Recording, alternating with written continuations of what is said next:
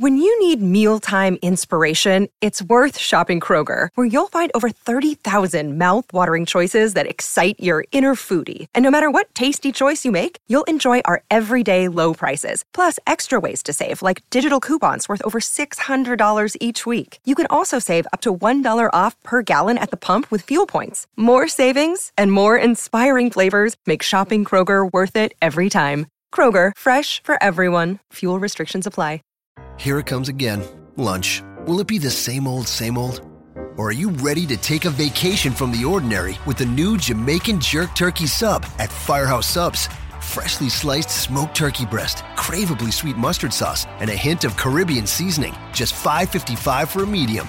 Save time. Order the new Jamaican Jerk Turkey Sub on the Firehouse Subs app. Firehouse Subs. Enjoy more subs. Save more lives. Participating locations. Limited time only, plus tax. Prices may vary for delivery. This podcast is a member of the Voices of Wrestling Podcasting Network. Visit voicesofwrestling.com to hear the rest of our great podcasts, as well as show reviews, columns, opinions, and updates across the world of wrestling.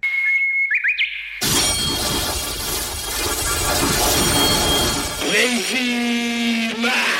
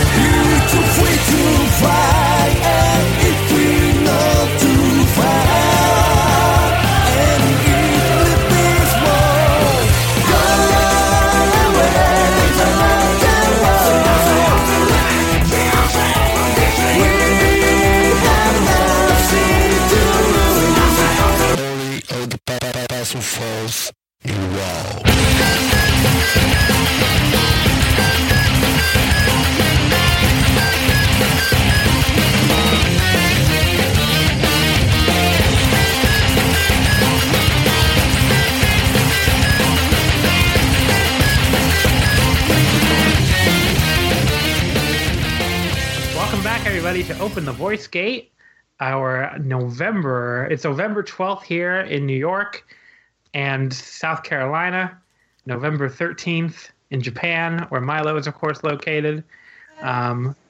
We're bringing you a dual day recording here. That's our new thing now. Milo lives in the future now. We just had to get used to that. Well, Milo always lived in the future, actually, but now he lives way in the future. Even more so.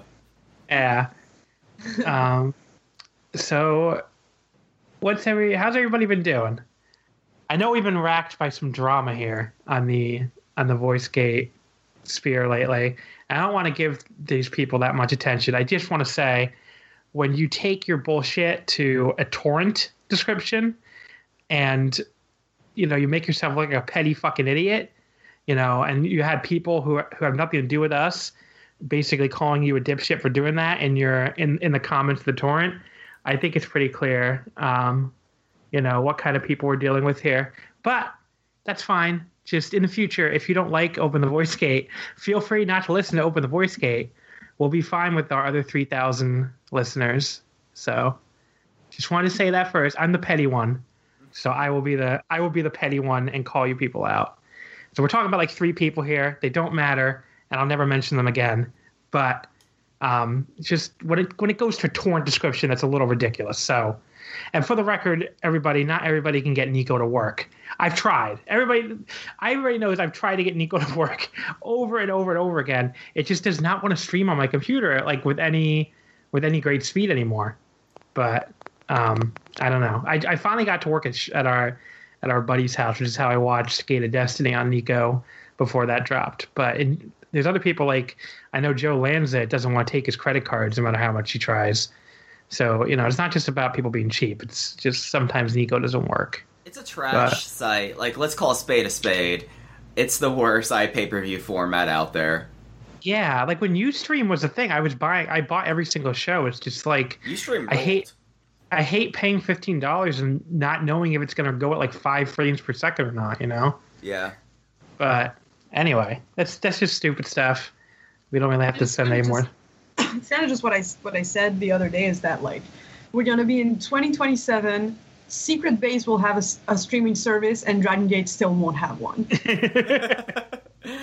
Probably. I mean, Secret Base, at least, it seems like that they do, like, that kind of stuff. Like, I wouldn't be surprised Secret Base does that, No. Georg just don't care.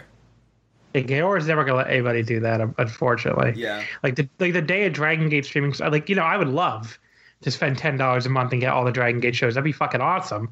I'd pay that in a heartbeat. And I just signed up for the Big Japan one, and they haven't even gotten us anything yet. Oh, like wow. we're still waiting on this Korakuen. But The one from 15? Yeah, the one from November 1st, I guess. Jeez. Oh. Not the Tag League Fund, the next one. Oh, okay. Yeah, but like we kind of, I thought it'd be out, but like I haven't checked in a few days. Maybe it's out now, but like as of a few days ago, it still wasn't out yet. Which is like, what am I paying for here? But it's still cool to have that archive though. They have like all the Korakuens dating back like 3 years or something. But this isn't Big Japan Gate though. It's Voice Gate, so. It would have to be called something really lame, like Open the Streaming Gate, right? Yeah, probably. Or Prime Zone. I don't know. Prime Zone. Oh, God. I miss Prime Zone having subtitles. Yeah. I don't know why they ever stopped doing that. The person who did it left, basically. Okay. Yeah. That makes sense. Okay. So what has been going on in your lives, fellow chuckle fucks? So I made a couple references about it, but for once, my college football team at alma mater isn't trash, and everyone hates us, and I love it. This is why we got like 1 million college football questions in the fucking mailbag this week. No, but if college football is, I can barely understand when Mike talks about baseball. Oh, and college football is its own, like, world of that. And actually, John, fellow University of Miami alumnus and friend of the program, Jojo Remy, told me that there's another way to stream Dragon Gate pay-per-views that you pay for. Yeah, but you have to set a Japanese VPN up is the only thing. But I don't have one at the moment. But maybe I'll ask Mort about it or something. Yeah. I know a friend of the show, Brother Mort, who's the guy who runs the Real Heel Archive. He has all those VPNs set up, so I'll have to ask him about it. But yeah, I mean, maybe that'll be something worth looking into. It's just the Nico video player is so bad.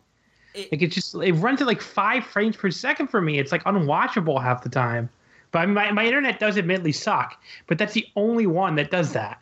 Like I have DDT Universe, New Japan World, every fucking else thing, Big Japan Core we just mentioned. None of them run like that for me.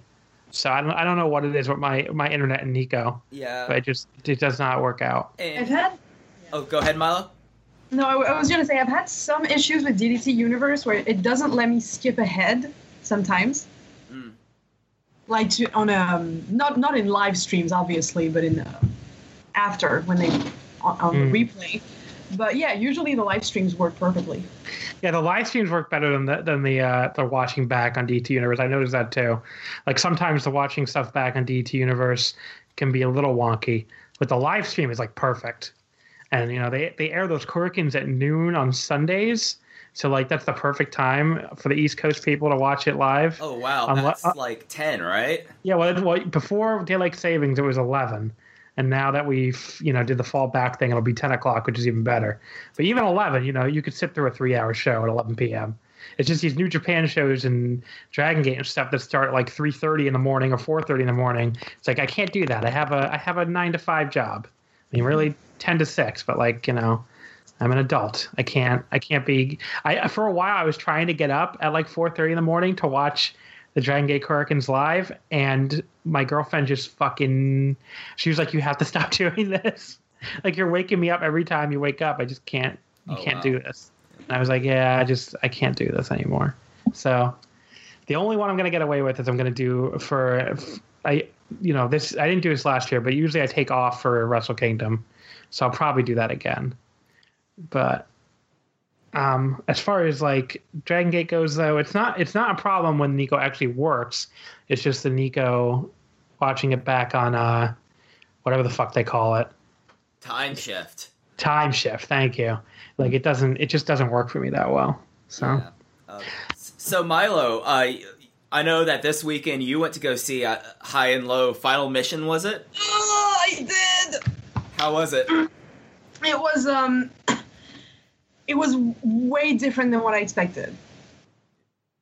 Like I don't want to say anything because I know that you're going to watch it and that Dylan Justin wants to watch the show as well. So I don't want to like spoil anything, but it was a lot different than what I thought it was going to be. And was it indeed the final mission? Yes. Okay.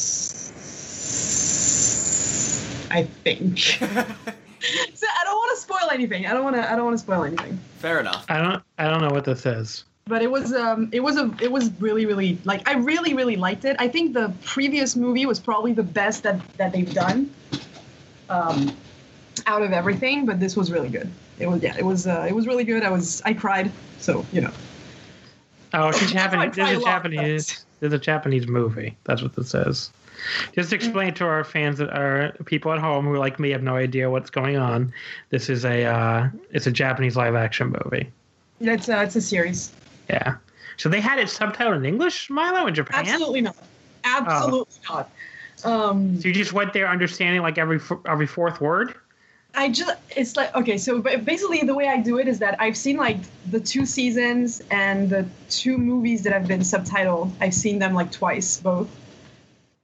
And so when I arrived here, the second, technically third movie had just come out. So I went to see it with my friend who speaks Japanese. And she was kind of just like trying to explain to me in a hushed voice what's going on.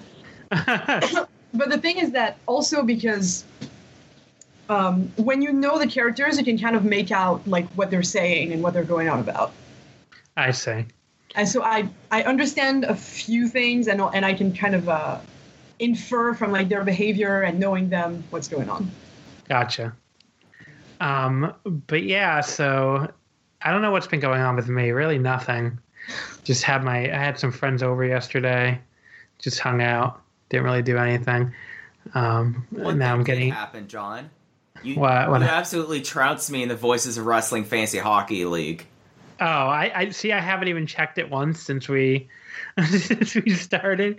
I just really wanted to draft, and then I have not edited my rosters. I mean, I haven't watched any hockey this year. Like, basically, I've watched like maybe 2 games.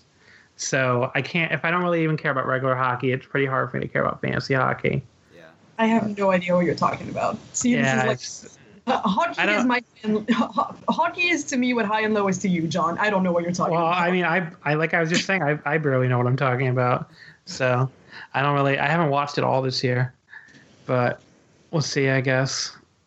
I'm thinking about going to a Kings game. I'm thinking about flying to LA for the March 25th New Japan show there. The Long Beach thing, and then the Kings are playing Monday night at home against, I think, Calgary or something. So I was thinking about just staying an extra day and going to that game, but then I was like, should I do that when I'm not even watching the games at home? But hockey really is way more exciting in person. Oh, absolutely! So, I go to minor league hockey around here all the time. Yeah, maybe I'll just do it. And Kings games are so much cheaper than Rangers games, which is why I never go to live Rangers games in New York. It's just so expensive, and I don't care enough to go all the way to Long Island to see the Islanders. So. Hey, buddy, come to Greenville. You can watch the Greenville Swamp Rabbits for $8. It's great. Yeah, we don't. There's nothing that's $8 in New York. But the main thing I'm excited for is next weekend is Anime NYC, which is New York's first anime con in like 8 years or something. So I'm really excited for that. Like, New York City has not had. This is the biggest city in the fucking country. There's anime cons everywhere, and we have not had a real anime con in, I think, since 2000. No, it might be like 13 years. I'm trying to remember the last Big Apple Anime Fest was. I think it was like 2004, 2005. So it's been a long time. Because it got sucked into New York Comic Con when New York Comic Con started. But, like, people didn't realize, I guess, that the whole reason why Anime Con split off from like comic and sci-fi conventions in the first place was because they got no space or time on the schedule, basically. So like there was like they made like a half-hearted attempt at it for like a year or two to include it, and after that, from what I understand, I never went, so I don't really know. But from what I was told, it was basically shoved into like the space of a closet, and it's like, yeah, the anime track is like in this closet over here. Have fun. So I'm glad they broke off again from the comic oppressors, and like the convention like sold out in its first year too, so the interest is clearly here. But, are you doing a panel? No, I'm not doing a panel at this one. I didn't find out about this fast enough to like submit a panel application. Like, I found out about it by the time I found out it was happening, panel applications were already closed. So but they didn't have a lot of panel space anyway, so I probably wouldn't have gotten, like, they probably only had enough room for like anime and cosplay stuff anyway. So but I'm still excited. I really can't wait to meet the director, Princess Principal, which is a show I really like. And there's like a couple concerts and stuff. It looks cool. But that's next weekend. This weekend, I didn't really do anything. With that, though, we should probably get into Dragon Gate. Yes. So We got a lot to talk about. we do have a lot to talk about. Can start out with the Gate of Destiny, November 3rd, Kirken Hall. Actually, before we do that, I want to mention one other thing, which is if the last year, of course, you may know, we started the Open the Voice Gate year-end awards. So with that, we had tremendous response to that. A lot of people sent in ballots. Really cool, and we want to do that again this year. So if you're a listener and you have watched, any amount of Dragon Gate this year, we definitely want to hear from you. So I'm going to put the ballot. It's a Google Doc link. It'll be in the description of this episode. It'll be on the Voice of Wrestling page. It'll be on the Voice of Wrestling forum. It's already on Twitter. So you really can't miss the ballot. It's everywhere. So all you have to do is send us your ballot to openthevoicegate@gmail.com. You can send it in the body of the email. You can send it as an attachment, your own Google Doc, whatever you want to do. So openthevoicegate@gmail.com. Carrier pigeon. Carrier pigeon, whatever. Smoke signal. Smoke signal. I just really want to get your ballot. So send me your ballots. The balloting will be open until January 7th. It's like the Observer Awards, so it'll be December through November. So in other words, December 2016 counts. So Final Gate 2016. If you're like me and you really liked the Yamato Doi match, which I know no one but me liked, I'm going to vote for that. That's going to get a Match of the Year vote from me and probably from nobody else, but maybe somebody will prove me wrong. But yeah, December through November. I mean, I'll throw probably a vote on the Class of 2016 versus Veterans match from that December 1st Korakuen. Oh yeah, that's a good point. Yeah. Sorry, it didn't count for last year's ballot, right? No, I don't think so. So the only other show left, the only major show left that still counts for this year's ballot is, with the addition of the Sendai pay-per-view this year on November 26th, that will count for this year's ballot. So you probably should wait until you see that match to vote, but until you see that show, I mean. But like, yeah, I just wanted to start getting the ballot out there. If you don't care, if you're very confident you won't see anything match or like show of the year or match of the year worthy in Sendai, then I guess send your ballot now. But honestly, you should probably wait till you see that show. But anyway, so that out of the way, we have the Gate of Destiny, November 3rd, 2017. Speaking of awards, I have a feeling a lot of this show is going to be showing up on a lot of show of the year lists, and some matches from this show are going to show up on a lot of match of the year lists, because I thought this was Dragon Gate's best pay-per-view of the year by a mile. Like, not even close. I don't know about you guys, but Oh yeah, I'm the same way. I have 4 matches that I gave 4 stars to, which never happens. And yeah, same for me. And it's kind of creepy. John and my match ratings are eerily similar, and we're never close. So I thought it was a great show. I loved it from top to bottom, and there's a lot of interesting things that I think out of this show and then the Korakuen on the 8th that I think is going to be worth getting into. Milo, what did you think about the show overall? I thought it was really good. Yeah, I thought it was. I thought it felt more coherent than a lot of the big shows that we've had this year. Yeah, that's a good point. So about we just start at the bottom, I guess, work our way up. The dark match. Shun Skywalker defeated Hyo Watanabe in 6-11 with the Skywalker moonsault. First, on Hyo Watanabe, I want to say something real quick because I heard from Jay. You might have seen his tweet at us, and then I talked to him in private afterwards, like via email. Jay, of course, who runs iHeartDG. I had heard a while back from a source in Japan that I trusted that Hyo Watanabe was, had disciplinary problems backstage, and we had joked about that a bunch. And Jay is like, who again is very close to Dragon Gate office. He kind of reached out and said he doesn't think that's really true, and he thinks it's just more of a skill thing with him. I'm not going to sit here and say that my source is necessarily wrong, but I did want to point out that Jay, who again is very close to DG office, would know too, and he says it's more of a skill level thing for him as far as why he hasn't been on the cards as much this year. So just wanted to throw that out there. Yeah. What were you gonna say, Milo? No, I don't know. That seems a little odd because he seems at a pretty normal level for someone his experience, but okay. Yeah, I just want to throw that correction out. Just not correction, just like, addendum. Addendum. That's what Jay says, and I wanted to get that out to the listeners too. And I'll try not to joke about as much since it's not really a confirmed thing, but I stand by my source too, and that's what my source told me. So. And to be fair to Hyo, like I'm the biggest Hyo fan in the world. It is kind of hard for both him and Shun this year when you have someone who's basically been a rookie supernova like Ben-K, It's been hard for the two of them to get noticed, and then all the sadness about Yoshioka and Takashima too. So it all makes sense, there was some neat stuff in this opener, but I mean it was just kind of there. What do you think of the new look, the gladiator thing with the gold hair Watanabe had going on? I liked the split tights when he wore them at Dangerous Gate. The hair, the hair looks really bad. Yeah. So some people's hair can't take bleach, Any thoughts on the match, Milo?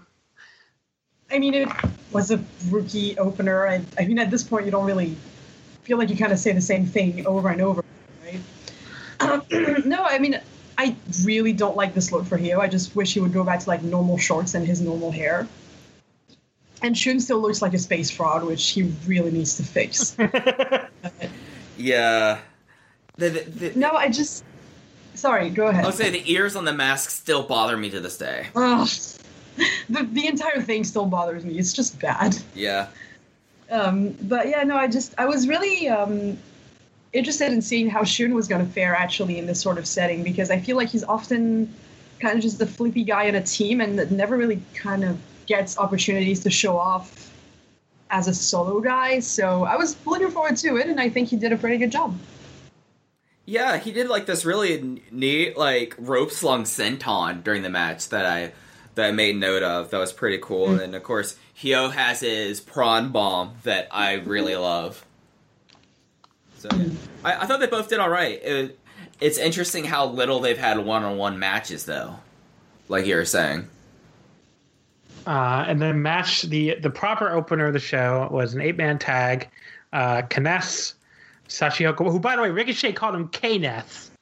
How the fuck does Ricochet not know how to pronounce his name after all these years? Shaking my head at you, buddy. That was at during his graduation ceremony. But yeah, Kness, Shachihoko boy. Everybody keeps talking about graduation ceremony. I have no idea what you guys are talking about. Huh? at the end of the Korakuen. Oh, I didn't watch until the end of it. I like turned it off after the Eita turn. Okay. But so Kness, Tachiyoko Boy, Yosuke Santa Maria, and Mysterioso defeating Gamma, Mondai Ryu, Kaito Ishida, and Jason Lee. Kness pinning Kaito Ishida in 7:47 with the Akari no Wa. So this is the kind of match that like. Wait. Sorry. I have to say something. Okay. Kness doing Kamen Rider cosplay is my new favorite thing. That's what it is, right? That's what it is. Yeah, it's the current Kamen Rider. Ah, that's awesome. He does the split gear is a play on the suit, and he does the pose too. That's awesome. But yeah, the red and blue split gear is really cool looking. It reminds me of Kamen Rider Double too, but like this is because Double had a red and blue form. Yeah. But this is like the colors of the base form for the current Kamen Rider. Gotcha. But yeah, so this one's 7:47. Kness pinning Ishida. It was one of these openers that, when I saw the time, it actually felt a little longer than that, and not in a bad way. Like I didn't realize they only went under 8 minutes, so it was a perfectly fine opener. Yeah, I don't know. It's not. I really like the whole end part where like Maria kind of had like a run of kisses basically, where she like kissed. I think it was Jason Lee. And then she did like the whole ballroom setup and kissed Ishida, and then that kind of left Ishida open for the Hikari no Wa. I thought that was a pretty fun, pretty clever little finish. But yeah, I enjoyed this. It was pretty funny, man. I can't believe that Kness of all people is getting like a mini push right now. I'm here for it though. I mean, I am 100% here for it. Like, if I was any more here for it, I would literally morph into Case. But yeah, it's just like of all people, Any thoughts on the match, Mike? Yeah, we can get a little bit more into Lee when we talk about Korakuen, but I love him in Dragon Gate. I'm glad to see that he earned himself not only more tours but a unit spot. So that's awesome. Mysterioso, this might be me. He between the two shows, he didn't do as much for me. I don't know. I thought he was okay. I mean, as far as like being a big, bulky luchador, because like people don't realize that people hear a luchador, I think he's going to be a small guy, but no, he was a big dude. And I thought there was at one point, I don't remember who the fuck was chopping him. I think it might have been Mondai Ryu, where he just completely no-sold it, and it was a pretty cool spot. So I thought he did. I mean, I definitely would not. It wouldn't break my heart if he wasn't back or anything, but I thought he was okay. Yeah, he's a big boy. Like, and that's the thing that kind of like really took me aback is he is, since he's bigger, he doesn't necessarily have like the speed that I guess we're accustomed to with luchadors have come through lately. Either of course Flamita and Jurassic Boy. So I guess that's what stuck out. Yeah. It was a fun opener. I'm all aboard the Kness train. I'm sad that the Brave Gate match is probably not going to make tape. It could make tape as a bumper, right? Yeah, that's what I'm expecting. When's it taking place? It's in, I think, it's in President what's his name's hometown, Okamura's hometown. Yeah, it's like part of the contract is they get a certain number of title matches. So it's on, I think, on the 13th. I don't remember the name of the city. Let me look it up.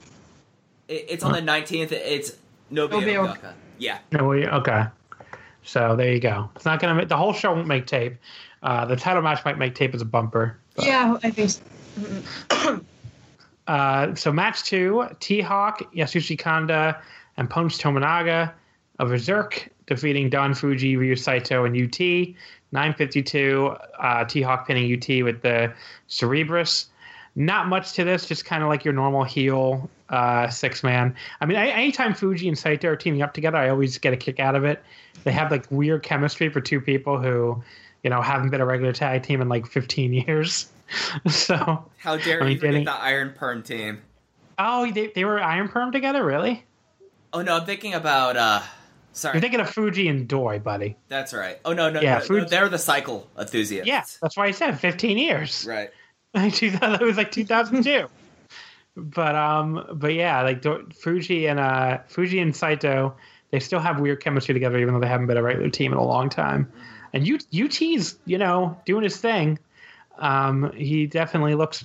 He looks like he's in a better spot than he's been in since the Millennials ended, basically. Yeah. So, but yeah, I mean, obviously the news on a show we're not going to cover today, but we heard that UT is going to end up basically a UT contra UT match between Tribe Vanguard and Maximum in, I think next time they're in Kobe, right? That's when it's scheduled for.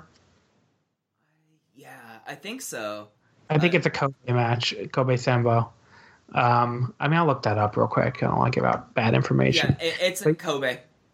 Yeah, so Kobe Sambo Hall next time that we're going to see where UT ends up. But yeah, so he's definitely made a name for himself here lately compared to what he was doing before injury, especially. But he did eat the pin here with T-Hawk hitting him with the Cerebrus. Cerebrus. Okay, whatever. I really like that move. It's a cool I move. really like that move. Mm-hmm. T-Hawk has edged up my list lately from, like, he's off the shit list. He's back to, like, mid-tier for me. So, I still don't think he's ready to main event or anything, but as far as, like, a mid-card heel, he's totally perfectly acceptable. Well, you gotta get ready for that, though. Yeah, I know. But look, if his idea of main eventing is the team with Ada again, that would be awesome. Oh, totally. Like I would be really down with, like, that was the best period for T-Hawk in my opinion anyway. Post fake Naoki anyway. It was a really, really good team. Yeah, so I would like to see the two of them. That'd be totally fine. I just don't really want to see T-Hawk with the Dream Gate anytime soon. So we'll see. Yeah. As far as how do you like Kanda as a heel again, Milo, so far? So I know you're looking forward to that. I'm horny. You're what? I'm horny for him. Oh, you're horny. Okay. I mean, I'm always horny for Kanda, but especially heel Kanda, like hashtag it and everything. But no, I really like it. I feel like he's back in. He's as the kids like to say, back on his bullshit. Indeed. And no, I like him as a kind of pissed off veteran, basically forcing people to put some respect on his name. Yeah, it's cool. I mean, so far his mannerisms have changed a little less than I expected. Like, I thought maybe he would really go all the way with the heelness of it and, like, not do the John Woo so much, but then again, he used to do the John Woo all the time when he was a heel in his original run, so I guess I shouldn't have expected otherwise. But he kind of feels like the same guy to me, just now with more box attacks, basically. But maybe just because I'm so... Now it's because I'm so used to his heel run. Like, that's what I know him for anyway, that it's really just not much of an adjustment for me. But it feels like he's been doing this forever anyway, even though he really hasn't been doing it. And, like, he went like 5 years without doing it. But I guess he's so good at it. It just feels like he jumped right back on the bicycle.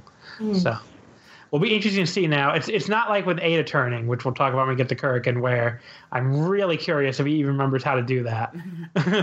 We have to see what heel Eita really means.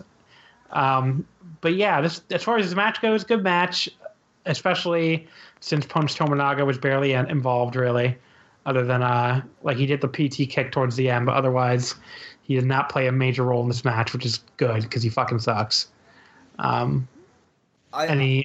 It's kind of like, I always wonder how Punch has wrestled for so long and is still so freaking horrible. Well, you have to remember, it took him like 5 years to get out of the fucking dojo. Like, he's just really terrible. No, it took him like 6 years to get out of the dojo. It took him a long time. And really no injury problems either, as far as I know. Just he sucked. He's had a couple concussions, but I mean, he was only starting to be full-time when he joined Matt Blanky. Like, oh, no. Was he full-time in Akatsuki?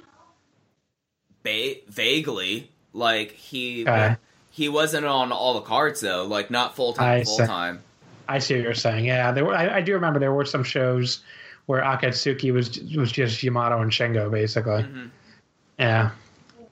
But I love the UT and T-Hawk stuff that happened during the match. They had a lot of really fun interplay that I was here for. And... especially like the false finish before the Cerebrus. I was all about it. So I know that I was someone that was very skeptical about UT coming back and what his station would be like in Dragon Gate, but he's been awesome. Yeah, I was wrong. I think Kurikan and the Kobe show before this that we're not really talking about, those might have been even better for him than this. But like UT's been great. I mean, like he's injected a great deal of excitement into the mid card, which the lower mid card, which it desperately needed. Right. So very very much cool to see UT back. Okay, so Brave Gate title match next. The Open Brave Gate title, Kagetora retaining against Genki Horiguchi, making his fourth defense with the Ikitosen. Anyone have any thoughts on this? I thought it was I'm going to look up what I gave it. I thought it was a very good match. I think I went like 3.5.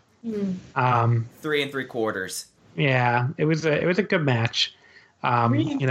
Like every other Brave Gate match, seemingly it suffers from not getting enough time. But other than that, I thought it was a very good match. What'd you guys think? Mike? I my notes from it, and it's kind of hard. I haven't rewatched the show since that day. That there was like a lot of really good knee selling out of Genki out of it. Like I loved how Kagetora uses this really vicious like step over knee bar now, and that was really cool and pretty notable that there was a Gura Makakari kick out during the match, but yes. I really liked it. I mean, it was what I was hoping for, like what you're saying, John. I would have loved to see it get a little bit more time, but given that where it was positioned on the card, it wasn't going to happen, sadly. So, but yeah, it's weird because I feel like Brave Gate matches used to get more time than this back in the day. I have to look it up and see if that's true or not, but like I don't remember them being consistently like 11 minutes or less, which it feels like that's like the maximum Brave Gate match can ever get now. Right. But I don't know. I definitely remember like some of those Yoshino Dragon Kid matches and stuff like Doi and all that. I feel like they went longer, but yeah, who knows? Yeah, Milo, what'd you think of it? I liked it a lot, but it's kind of the same here. You kind of feel like these Brave Gate matches. I mean, I think this was better than previous matches where we've talked about this issue, where they never really get to hit really their stride because they don't get the time to do that. Yeah. Right? So with these two, because these are two guys who work pretty fast, it was, I really liked everything, the finish, the Gura Makakari kick out was really notable. Kagetora won with Ikitosen, right? Mm-hmm. Yes? Yeah. Yeah. Okay. But yeah, no, I feel like it's a problem that we bring up every time there's a Brave Gate match on this show for like a year. Where it's like, yeah, it was good, but it didn't really feel like it had middle, beginning, and like hot end. It kind of just beginning, middle, and hot end. I don't know what. It just kind of feels like. It feels like you get the beginning and the hot end, but you don't get a middle. I was gonna say more like you get a beginning, you get a sort of end, and then you get an abrupt end instead of a hot stretch. Yeah, that might be even better. Yeah. So I looked this up because I was curious, and yes, the Brave Gate. I'm not going crazy. The Brave Gate matches did used to get way more time than this. Like if you look at the early reigns, like the very first Brave Gate reign, Doi in 2005, when he beat Yoshino in the finals, it went 21 minutes. Super Caesar, 18 minutes. Kness, 25:46. Can you imagine a fucking Brave Gate match going 25:46 today? Makoto Oishii, 16:24. Dragon Kid, 22:41. The match with Dragon Kid beat Naoki for the title, 16:40. Dragon Kid against Yoshino, 20:08. Yoshino against Genki, 16:19.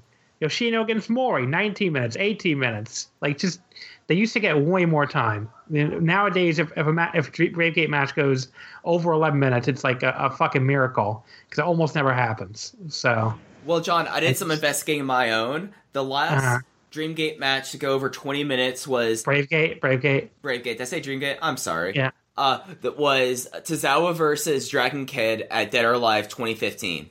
Okay, well there you go. Yeah. What's the last one that went over like 15 minutes? There was Kagetora had one that was over 15 minutes. Oh, okay. Yeah, the Lindaman final was 15 minutes and 2 seconds, buddy. Wow. Just over it. But Yeah, so so we're right. I think with these two, I mean, I don't know how to put it in. I don't know how to put it in words. You guys know I'm really bad at this. I know, but I liked it. I always love Genki. You know that backslide. You always fall for it. Mm-hmm.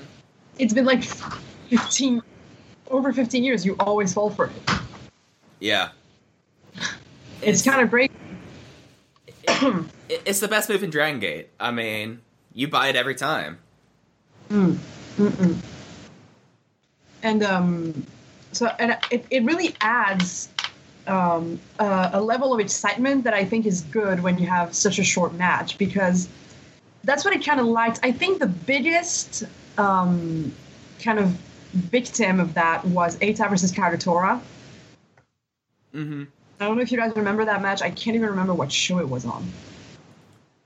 I think it was Dangerous Gate last year. Yeah, probably. Final Gate. Where it had like the most abrupt finish ever. Right. Do you remember that? Yeah, it was just like out of nowhere. I think like he just like slapped on the El Numero Uno, went home. No, it's the Salamander. Oh right, that was Salamander. With the Numero Uno, he just did his Salamander and that was over. Gee. It was like anticlimactic finish I've seen in a long time. And I feel like this is a problem that there wasn't here because Genki is a guy who can create excitement out of practically nothing. Oh yeah, and it's one of the things that like think back towards Kobe World.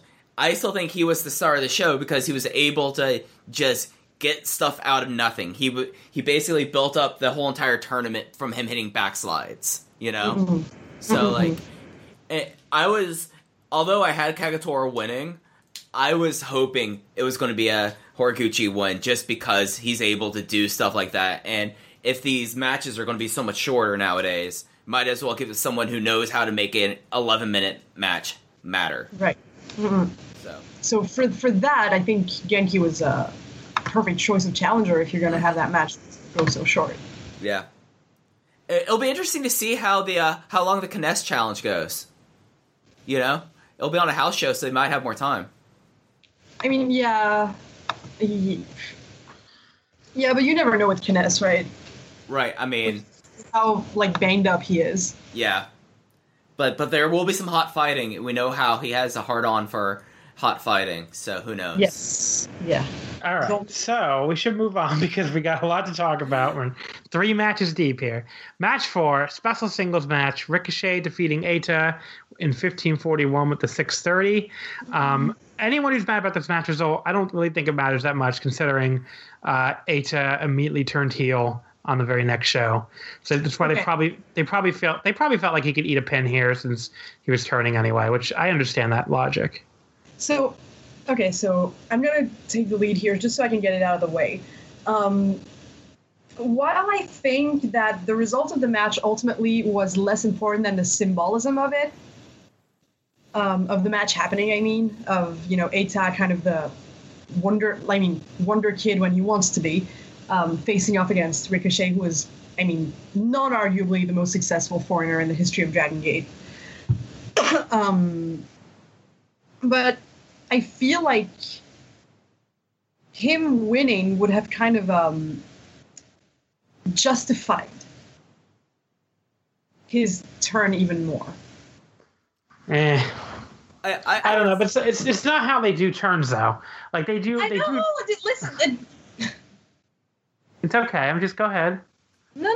It's like I just kind of feel like it could have been a bragging point. It could have, but the way they do turns is a guy turns heel when he's frustrated. That's how they always do turns in this company. The match we watched for the Retro match is a great example of that. Like guys in this company always do turns when they're like the idea is they're frustrated by something. Like that's a common thing. That's why Shingo turned heel. That's why T-Hawk turned heel when he was not getting any results and was tired of hearing from people. it's very common for a guy to turn. Don't get me wrong. I like the match, and I'm not mad about mad about the result. Like I'm mad about some other results. Yeah. But I don't know. I feel like it could have gone either way and been justified. I guess. I think it made more sense to me to have Eita lose here and then turn, because it was like, he's so annoyed at how everything's been going lately, and Shima, he didn't really even want to be in this match. Shima just kind of made him do it, and I thought it added to the resentment. The match itself was fantastic. I went the match was amazing. Yeah, I went like 4.25 on it. I thought this was like as good of a spot fest as you could have. Basically, it was really, really good. Oh, yeah. Oh, what are you gonna say about the Fosbury flop? No, I was gonna say the finishing minutes were really good. It was awesome, and for like the first few matches of the show, the Sasaka crowd was pretty dead, but it seemed like as soon as Ricochet hit the Fosbury flop, that like the crowd woke up and was like, all right, this is a big show, time for us to be in the Sasaka crowd. But and for guys who really haven't worked that much together, at least in recent history, it's over 2 years, they really meshed. So I really loved how hot that crowd was for Ricochet even after like 2 years. Yeah. Did y'all feel the aura that I felt like when Ricochet came out? Yeah. I'm sure with his pop, it probably helped that he was in.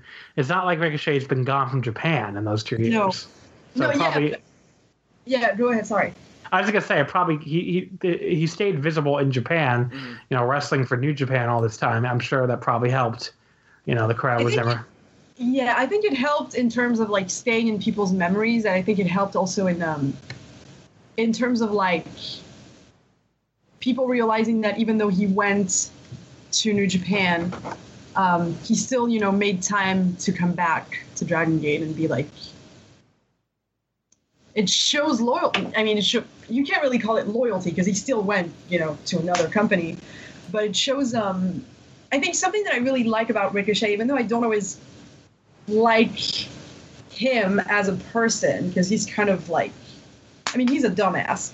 But he is. I'm sorry. But one thing that I do love about him is that he's probably the biggest Dragon Gate fan out of all of us. Yeah, he loves Dragon Gate. He's and he never forgets that that's the company that made him. Oh yeah, totally. Like it felt also like I might be overblowing, but it felt like a generational moment too. But yeah, it's funny because Ricochet's not that much older than Eita. Yeah, like. Ricochet was born in 1987. He's almost 30. Wow. And Eita's what, 25? He's 26. So yeah. He's still really fucking young. I don't know if people realize that or not. Yeah. They were talking about this on the Voice Wrestling flagship, how young all these people are still. But they all started really, really young, and Ricochet was in Dragon Gate from a pretty young age too. So yeah. Ricochet started wrestling when he was like 15. Right. This is insane. Both him and Chuck Taylor started crazy young in Kentucky, and they couldn't even wrestle in Kentucky. They were so young. They would have to go to other states. Yeah, because Kentucky is one of these. What the hell is it called again? Like it's like one of the last commissions that does anything. Yeah. States that have like child labor laws. No. On commissions. Yeah. Yeah, like wrestling commissions. No, in America, you can work as young as 14 with parent permission. Jesus. It's pretty disgusting. But like the deal is in wrestling, and I know Kentucky's one of the states. I think Oregon used to be, but like they used to have like from like back when wrestling wasn't worked. They used to have like a commission that like you'd have to go get like your blood work, go get all the things and taken care of, and you'd be like pay for like your commission card. But Kentucky is one of the few states that one of the rules of being sanctioned is they have to be over the age of 18. So Ricochet and Chuck Taylor used to go wrestle in Indiana instead. But yeah, no, I actually kind of want to address what Joe and Rich said on the flagship about why everyone kind of freaks out about Eita and T-Hawk, and I think that's something that people either don't recognize or choose not to recognize in Dragon Gate is, for the big stars, Dragon Gate has always been a looks and youth promotion. They've always had stars the Aces have been more closer to idols than anything. Like that's how it was marketed from the beginning, was that it was like there was the whole trope about it was girls in the LGBT community, but it's true.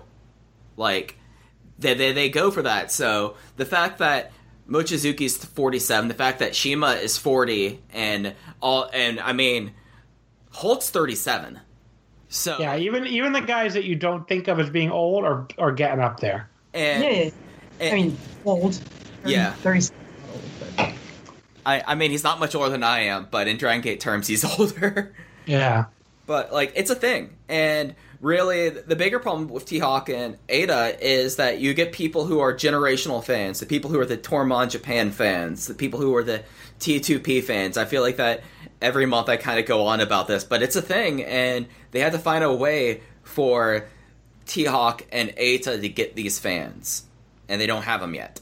And that's the worry. But anyways, we have a lot more to talk about. But yeah, the issue is, like, T-Hawk and Eita by this point should, given their pushes and given, you know, where they've been like set up, like, even as much as people want to talk about BB Hulk at this stage of his career had a way bigger fan base than T-Hawk or Eita has ever had. So that's just a fact. Whether you like BB Hulk or not, he had a fan base from the moment he debuted. And he still has, you know, it's depleted over the years, honestly, but he still has a fan base. And, you know, there were people who really wanted to see that dance, who really wanted to see BB Hulk because of what he looked like, and to a lesser extent what he could do as far as, like, flipping around and, you know, throwing his little kicks and stuff. There's nobody that interested in T-Hawk and Eita, really, comparatively. So they need to find that, like, what's going to get them that fan base. And the Millennials fan base existed, but it was never that big. And as far as I can tell, they haven't followed them. Like it's easy enough to notice that when you follow, like, a lot of fan photographers on Twitter, because these are all usually young women who are like 20, 25 years old. And who do they love? They love Mochizuki. They love Susumu. They love Kness. They love Shingo. Guys who are all over 35. Or maybe not Shingo, but... You know, older guys. Shingo has his fans too, whatever you think about him. I mentioned him. I think that's what I'm saying. Terrible and disgusting and Satan. He has fans. He does, yeah. Yeah, he's the youngest. He's gonna be 35. But yeah, it's not the young guys. It's the kind of more rugged gentlemen. Yeah.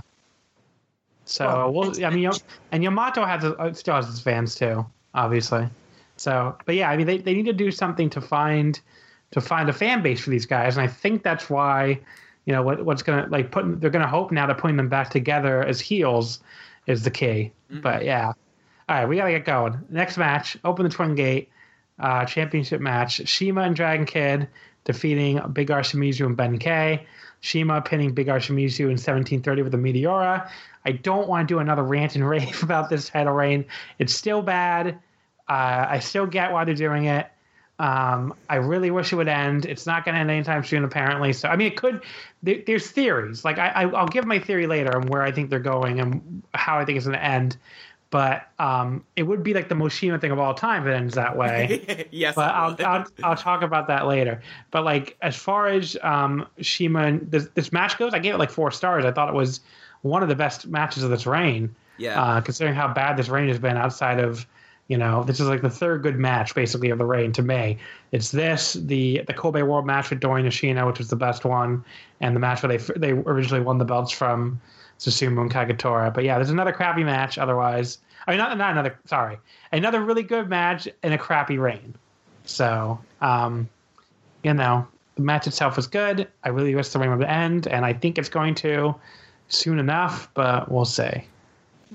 Yeah, I was higher, but I think I've generally been a little bit higher on this reign. I went 4.5, just because I love how Benkei and Dragon Kid already have this chemistry, you know? Like, and it's pretty notable. And Big Ben, I think, I really wanted them to win here, because I feel like that this would be the right thing for Shimizu and Benkei at this point in their career. And it's a real... We can't get away from this match without mentioning the final sequence about the fact that CIMA had to kick Ben low. He had to give him a low blow in order to put him away finally. Yeah, so that could be teasing a heel turn. Yes. Which, that could be... I mean, we'll talk about when we get to Kurikan, because I think it has something to do with the Ada heel turn. Yep. But anyway, so Milo, do you have any thoughts on this? I didn't watch it. Okay. Okay. I didn't watch it. I'm done. I'm really, really done. I don't want to give this reign or these people any more of my attention. Okay. And we should note, too, some of the drama we talked about at the start seem to be like there's a couple people that seem to really hate the fact that we dare to speak our minds on this title reign that we don't like, and grow the fuck up. We're allowed to not like something. And you don't have to freak the fuck out about it. I mean, like that. There's one guy on Twitter called us CIMA-phobes because he really likes to fucking because we called him out once for his homophobia, and it's like these are kind of people that we have to deal with, I guess. I said this on Twitter, and I'll say this once again. The two of you know this. I am probably one of the biggest CIMA fans on the internet. I've been working on a CIMA retrospective project since before I even started podcasting in 2014. But if you can't criticize and give analysis on something you love, then you're not giving criticism. That rings hollow. And I'm sorry. I like this title reign. There were a lot of good jumping off points, and they didn't do it. This reeks of all the stuff we've been saying for the last 6 months, really 9 months. But it was a good match, and people have to realize that just because people criticize something, that one does not mean that they dislike someone, and two, they're entitled to their right, and three, grow up. Anyways. Yeah. I mean, the CIMA thing, in general, people are like, oh, they're so negative. Well, the first half of the year, this year fucking sucked. Yeah. I mean, let's be real. The first half of this year was fucking garbage. It just was. Mm-hmm. So, when it's been good, I mean, I feel like we've been praising them nonstop for the past few months. Like, I've loved I thought the unit disband thing was awesome. The whole series, I thought Kobe War was better than I expected it to be. This was the show of the year. And this was the show of the year. So, we're not negative. I've been watching this shit for 15 fucking years. I know when it's good. I know when it's bad. And I'm not going to sit here and, have people who've been probably watching it for 15 fucking minutes tell me whether or not it's good. I'm not allowed to think it's bad. So, anyway, which is not to say anything about new fans, and new fans are great, but stay in your lane a little bit. If I'm saying I think something, is bad, doesn't mean I'm unfair and I hate Dragon Gate. If I was unfair and hated Dragon Gate, I wouldn't be doing a fucking podcast on it, taking hours of my life out of it. So, anyway, yeah. Over the Triangle Gate 3-way. As we talked about in the preview, this was the first 3-way Triangle Gate match they did in over a year, which is good. They didn't do any this year, so up until now, which is good because they did way too many of them before that. I thought this was awesome. This was Shingo, Yoshida, Linda Man of Berserk, Yamato, Hulk, and KZ of Tribe Vanguard, and Doi, Yoshino, and Kotoka of Maximum. The first elimination was Hulk pinning Kotoka, 15:57 with the first flash. And then Yamato pinned Shingo with the Frankenstein of the Almighty in 24:08. I went 4 1/4 on this, I believe. Let me double check. Oh, no, 4 stars. I went 4 flat on it. I thought early on it was a little bit whatever, just kind of crowd brawling and didn't do a lot for me, and Berserk interference stuff. But once you got past that, I thought the last stretch run especially was really, really good. And even before that, up to the maximum elimination, I thought was good. So, I'm happy to see Tribe Vanguard get the belts. I feel like we've crossed over now with them where they almost get too much shit now. Mm-hmm. I don't think they're that their theme song still sucks. No, shut up. Yeah, the theme song still sucks. I'm sorry, I don't believe her. But the unit itself, there's really nothing wrong with them at this point. I feel like people got so down on them from the early months where they just jobbed out constantly. I mean, Yamato, Hulk, and KZ, they work perfectly fine together. They're all from the same generation. It makes perfect sense to me. Mm-hmm. So, but yeah, I mean, I like it, and I'm totally fine with with the unit getting some belts here. I remember the flagship disagreed on this, and they thought that they really don't seem to like this unit. I know Joe especially really hates them, but Joe wants to old yeller them. Let's be honest. Yeah, I'm okay with them. They're not my favorite unit. They're not going to win unit of the year for me, but like they're a solid like number 3 or something as far as my unit rankings. I don't dislike them at all. So I'm glad to see them get some belts here finally. I would have liked to see, Doi, Yoshino, Kotoka get them. Like that was still my first preference because they're such an like there is the unit I'm going to vote for unit of the year right there. I mean that's an awesome unit, but I'm not going to complain too much about Tribe getting them either. I don't get why they're so hesitant to give maximum titles.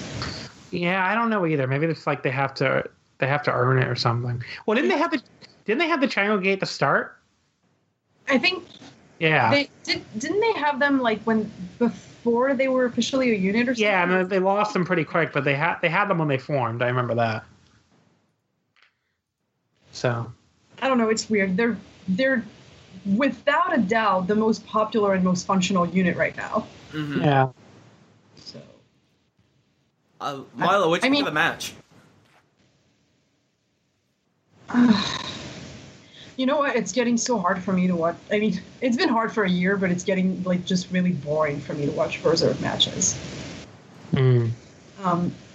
So I really love the interactions between Tribe and Maximum, especially the interactions between Kotoka and Yamato. Both his faces was really funny. Yeah, Kotoka doing his pose, that was awesome. Yeah, but there was this moment where they were kind of trying to like work together, and I can't remember who was in the ring with them. I think it was Lindaman. Where they were kind of trying to work together, but it was very obvious that they just couldn't do it. So that was funny. I think it really goes to this is what I'm really starting to see and understand what you guys have been saying about how Yamato feels like a totally different wrestler now that he doesn't have the Dream Gate. Yeah. Where he's fun again. He seems like he's not like crushed under the weight of this pressure of being the fucking unstoppable ace for over a year and a half or whatever. Like he just feels like he's actually getting to do what he wants again. Yeah. Mm-hmm. I going on the Lindaman thing, I love the fact that everyone kind of treats Lindaman like he's a dipshit. Yeah, he is a dipshit. I mean, they treat Lindaman like he's basically a comedy figure at this point. But yeah, I would like to see them. Mm-mm. Well, he is. It kind of saddens me that he's a comedy figure in a way because I would really love to see what he can do as a serious heel. Yeah. But I mean, I don't know if he can ever do that as long as Berserk are basically a parody of themselves. I'm not as down on current Berserk as you are. I don't mind the unit right now. I feel like they're going to end soon anyway, but I don't really mind them.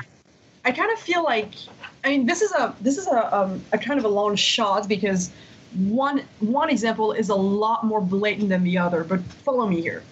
I kind of feel like Berserk, in a more subtle way, is a little bit like the Bullet Club. I know. It's a shot. Let me explain. You're saying they suck? I mean, yes, but also, I kind of feel like this is a unit because early Bullet Club was pretty cool and menacing. I'm talking like Prince Devitt Bullet Club. Yeah, I guess. And then I hated them at the time. I really fucking hated them. Oh, I love Devitt. Oh god, all that fucking interference. Like that was like when New Japan had not had a lot of that. So to have that nonstop at the start of Bullet Club, but that's a constant in the Bullet Club. It's probably the only constant that they've had actually. Yeah. Oh, they've pared way back on the interference in New Japan. Like in the past like year and a half, I feel like they really don't do that much interference anymore. Well, that's cool. Milo, you are forgetting the most constant thing in Bullet Club, which is appropriating other companies' things. Yeah. Well, Berserk obviously don't really do that or need to do that. But no, what I was getting at is that start off as like a really threatening unit and then go through a lot of lineup changes. And as the lineup kind of changes, they become less menacing and more just annoying. It's a good comparison. I can see it. like, obviously, it's a lot more aggravating with the Bullet Club because they don't know what the word subtlety means. None of them do. But I think Berserk is a little bit like that because early Berserk was a fucking like weapon of mass destruction. Yes. I mean, you're talking about a unit. Yeah, you're talking about a unit that had Shingo, Yamato, and Doyen, which sounds fucking insane now, even to talk about it. And like, yes, they had interference. They had, the heel antics that have been going on in Dragon Gate since the fucking dawn of time. But they were menacing. They were threatening. Now they almost feel like a comedy heel unit. Like with Punch and with Lindemann and his weird face paint, with Shingo almost acting like the overly comical rival sports team coach from a 90s movie. And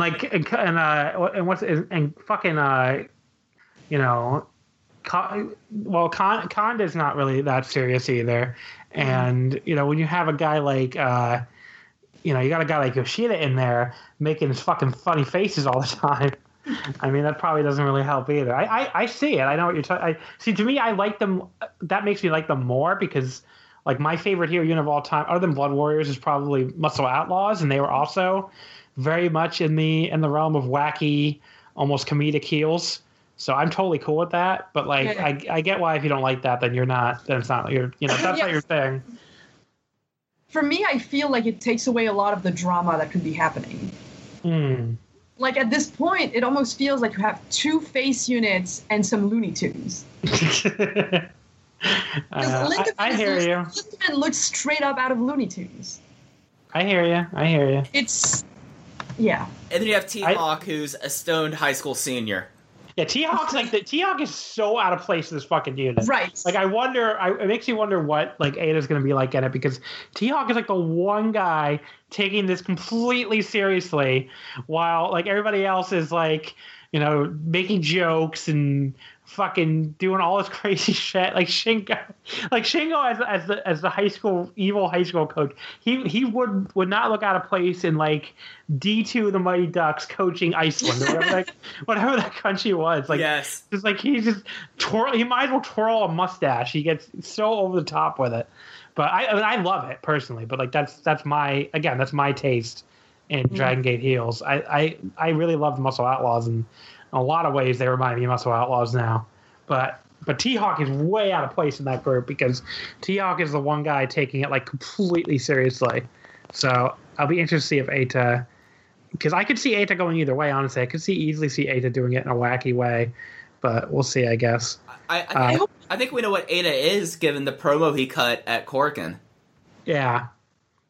I mean, that was a very vicious promo, I will say. Mm-hmm. Okay. But we'll get to that. The Triangle Gate match itself, really good match. Yeah, I liked it a lot. And the finish with Yamato just shrugging off the box attack and pinning Takagi with the Frankenstein of the Almighty, that was awesome.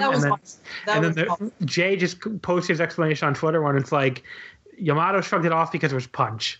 It's a great explanation. He just completely no-sold it because it's Punch Tominaga, and who the fuck cares, basically. I would like to state that I was the only person who believed in Tri-Vanguard. Okay. I was the only one who said Tri-Vanguard was going to win this match. I just wanted to go scoreboard there. But yeah, I loved it. I wanted to look back at a tweet I said just to dunk on Berserk a little bit more. How to describe Berserk to a friend? A bunch of dipshits and a charmingly weird husky dude with great looking merch. That's Berserk. But yeah. Which are you talking about? Oh, the merch? Oh, I've always loved Berserk's like aesthetic. Yeah. That's the one constant thing they've had is I dig the black and red and yellow with the wolf. I agree, but what the fuck is up with that hashtag t-shirt though? Oh, Berserk team? Yeah, that is just so wildly out of place. Yeah. Yeah. But I'm glad that KZ has a title. Yeah. Like, I feel like he gets so much shit, and he's still getting, like, even as 1/3 of the Triangle Gate champions, he's still getting pinned left and right, which makes no sense, but in Dragon Gate, so why would it? But, I'm glad that he has that, and you can see how emotional he was about it. Like during the post match, you can see how much it means to him. And especially with Hulk, considering like how long they've been friends and teaming together. Yeah. Like, it was awesome. I loved it. Anyway, so the main event, everybody. Are we ready to get into this? Oh, yeah. The Open, the Dream Gate Championship match. Masaki Mochizuki defeating Susumu Yokosuka in 23-40 with a low kick to the face. This match was fucking awesome. I went 4 3/4. My Dragon Gate match of the year. I'm not even close, actually, because I think the only other match I might have put something at 4 1/4, and maybe 4.5. I don't remember. But yeah, this is gonna blow everything out. It's number 4 in my overall top 10 for like every company, and easily my Dragon Gate match of the year. Easily. I can get into why, but like let's talk like general thoughts on the match. I mean, just seeing these two wrestle again after all these years. I went into it for the written preview, how they, the rivalry they've had over the years, but like just seeing them in the ring again with each other was really, really cool. Never mind main eventing a major pay-per-view for the Dream Gate. And then they went out there and had a match that just delivered on all of that. So, two awesome wrestlers, 47-year-old Mochizuki, just out there with his rival and just having another amazing match. Mm-mm. What'd you guys think? For me, I really liked the match. I thought it was a masterful display of professional wrestling.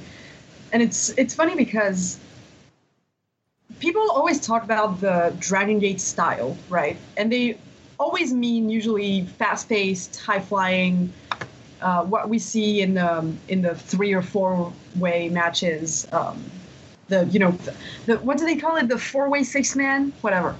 That's usually what people mean when they talk about Dragon Gates, about the Dragon Gate style, right? Like it's not meant to be like people are idiots for saying that, because that's what's most well known about Dragon Gate. But I always love when they choose to put matches on top that are so wildly different from that. And, it reminds me, of course, of, Shingo versus Mochizuki from that same show 2 years ago. Oh, absolutely. Which was, I think, as a match, as wildly different from the quote-unquote Dragon Gate style as you could possibly get at that time. Yeah, and I think that we really should consider the fact that Masaki Mochizuki might be the greatest worker, not necessarily full package, but match wrestler at age 45 plus of all time. Like, I know that's a heavy shot, but he had no. I don't think it's I don't think it's an extrapolation. I think it's pretty. He understands the little things so much, and just like the fact that they go in the match. And they immediately go, okay, Susumu's like, I'm going after your leg. And Mochizuki's like, okay, I'm going after your arm. And they work the entire match around that. And you just have little moments like Mochizuki dusting off his shoulder.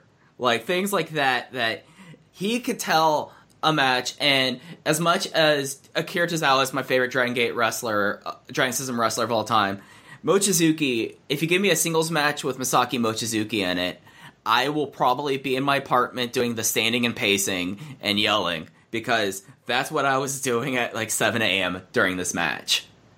It was. Yeah, I mean, it's just so good because you have, like you said, you have the first half of that match just being limb work. It makes perfect sense why each guy wants to go after, that body part, and then the second half of that match, just the two of them throwing bombs, just bomb after bomb after bomb.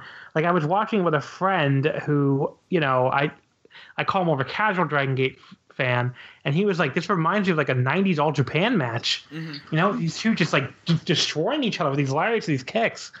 And, I really thought, I think it was a really, it really hit a peak for me that, some Dream Gate matches never really hit at an emotional peak. So, I was really happy to see it get there. Falls just short of 5 stars for me, but very close. Yeah. So I thought it was a really, really outstanding match.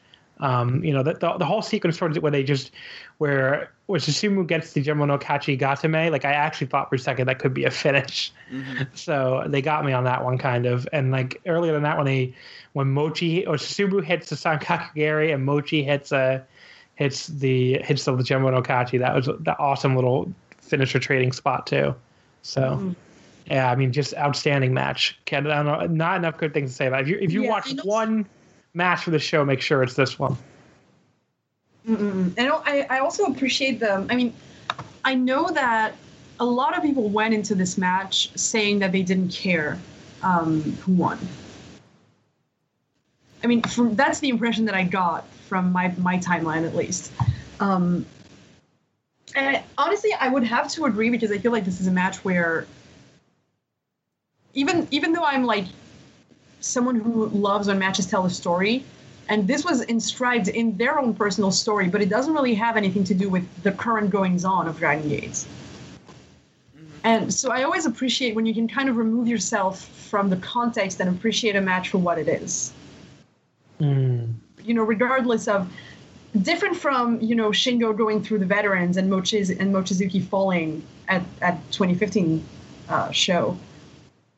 This was just two guys who have wrestled alongside each other and against each other for many, many years, getting this spot and just doing their best. Yeah. It wasn't like, oh, we hate each other. It wasn't like it wasn't like Susumu trying to get the rights to his name back or anything. It was just,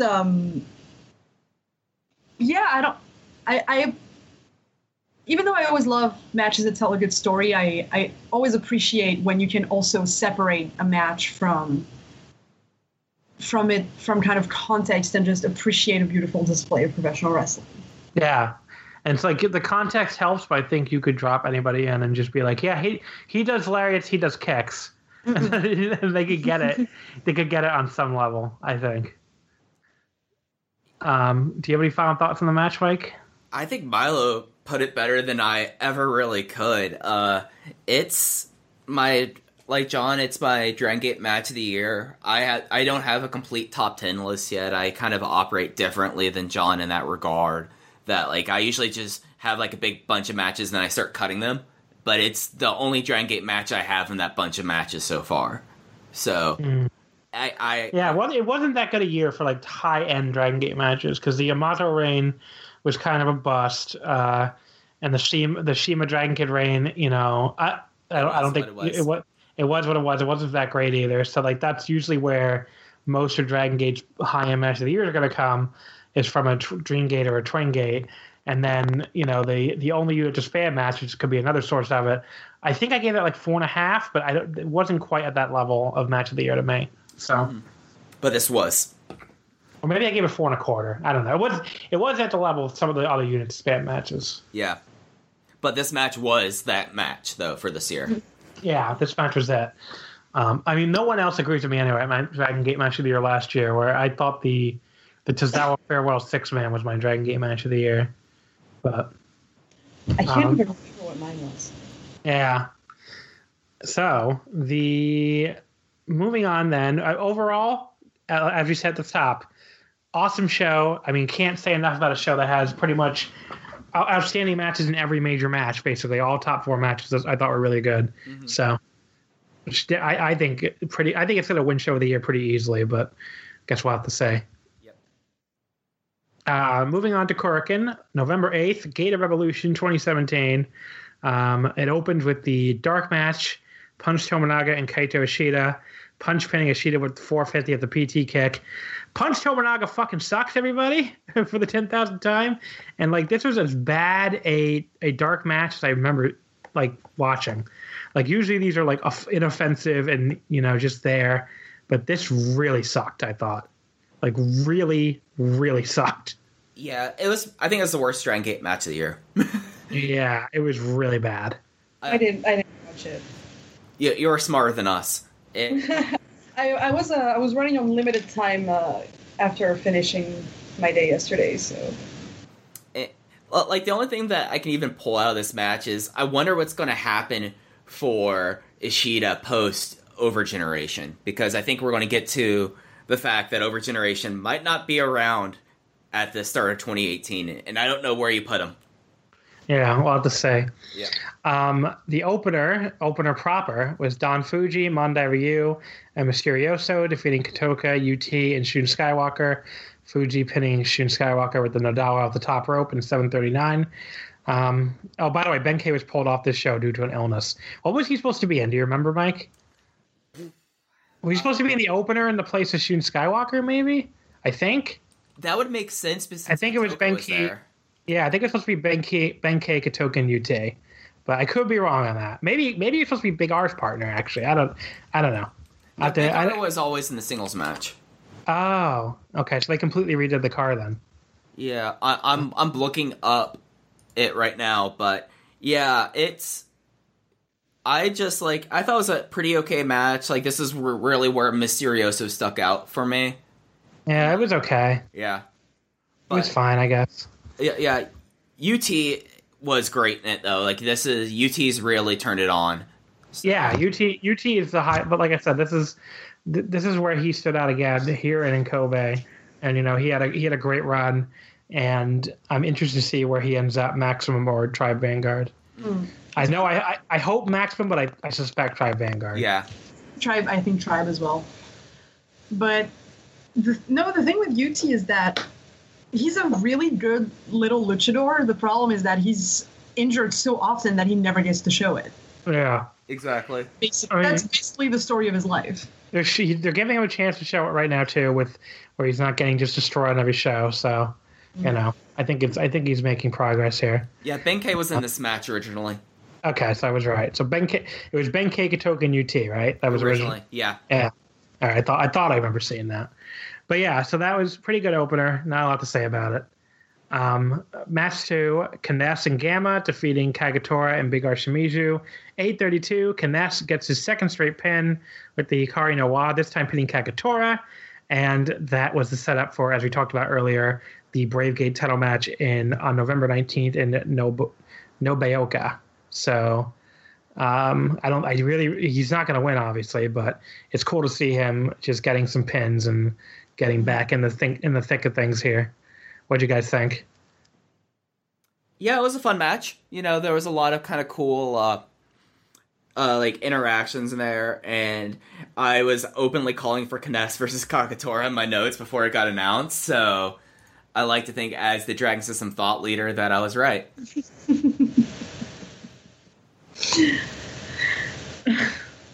Dragon System thought leader. Yeah.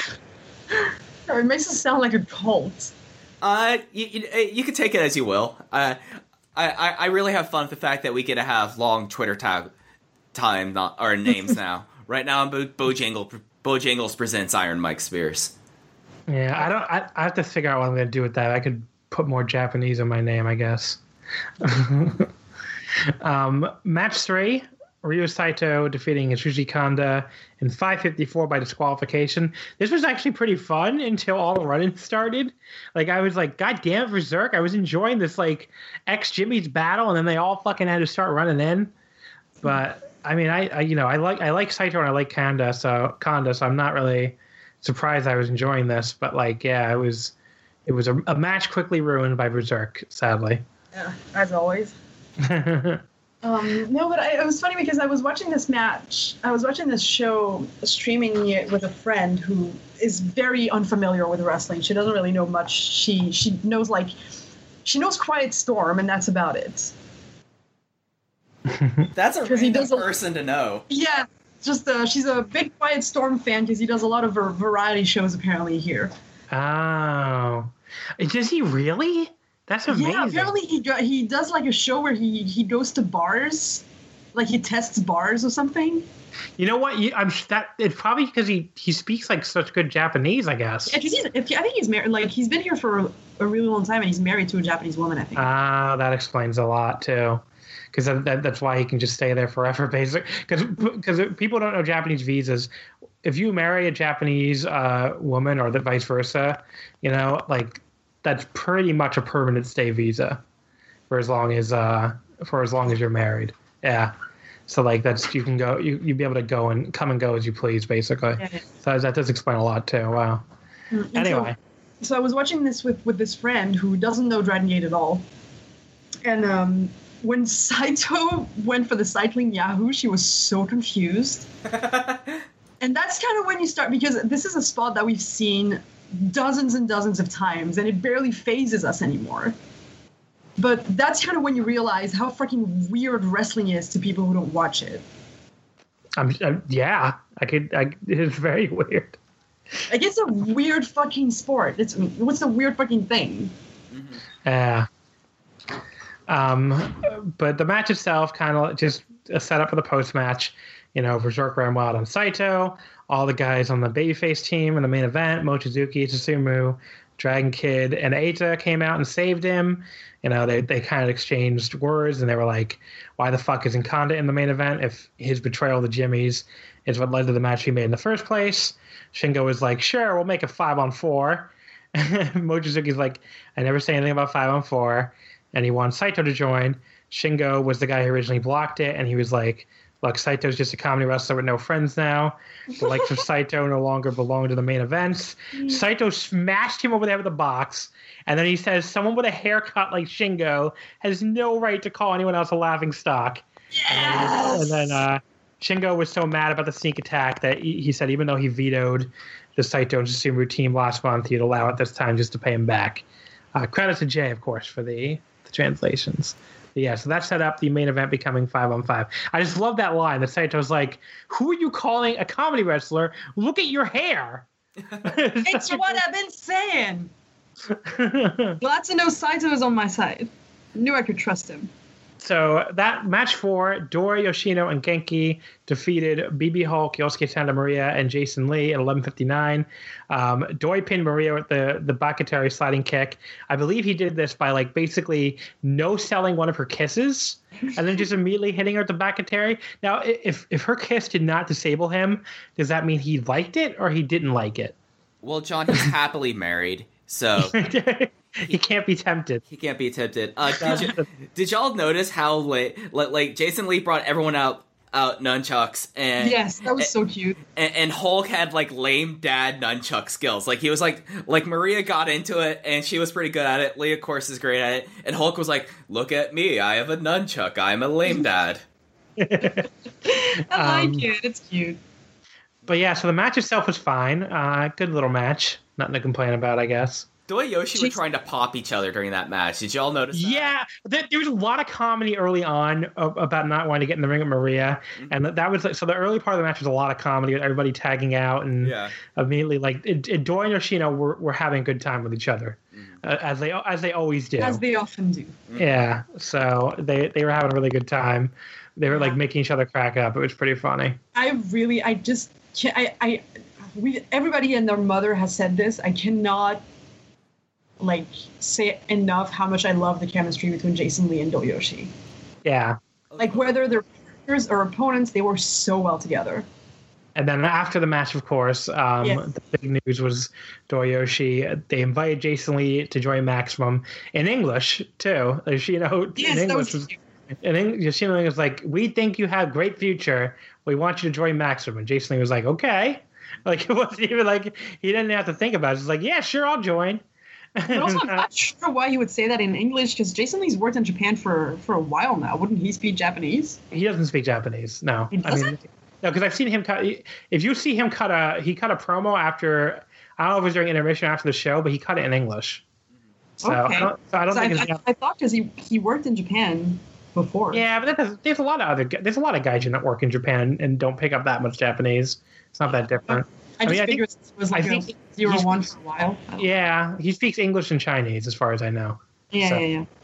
So, he's from Hong Kong. A lot of people in Hong Kong speak English. So, but yeah, so Jason Lee has now joined Maximum, and which is cool. Yep, I'm very much down with that idea.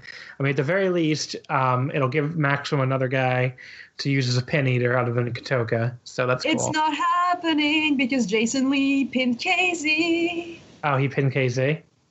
Yeah, because he's more high ranked than the fucking Triangle Gate champion because KZ can't get anything nice in his life ever.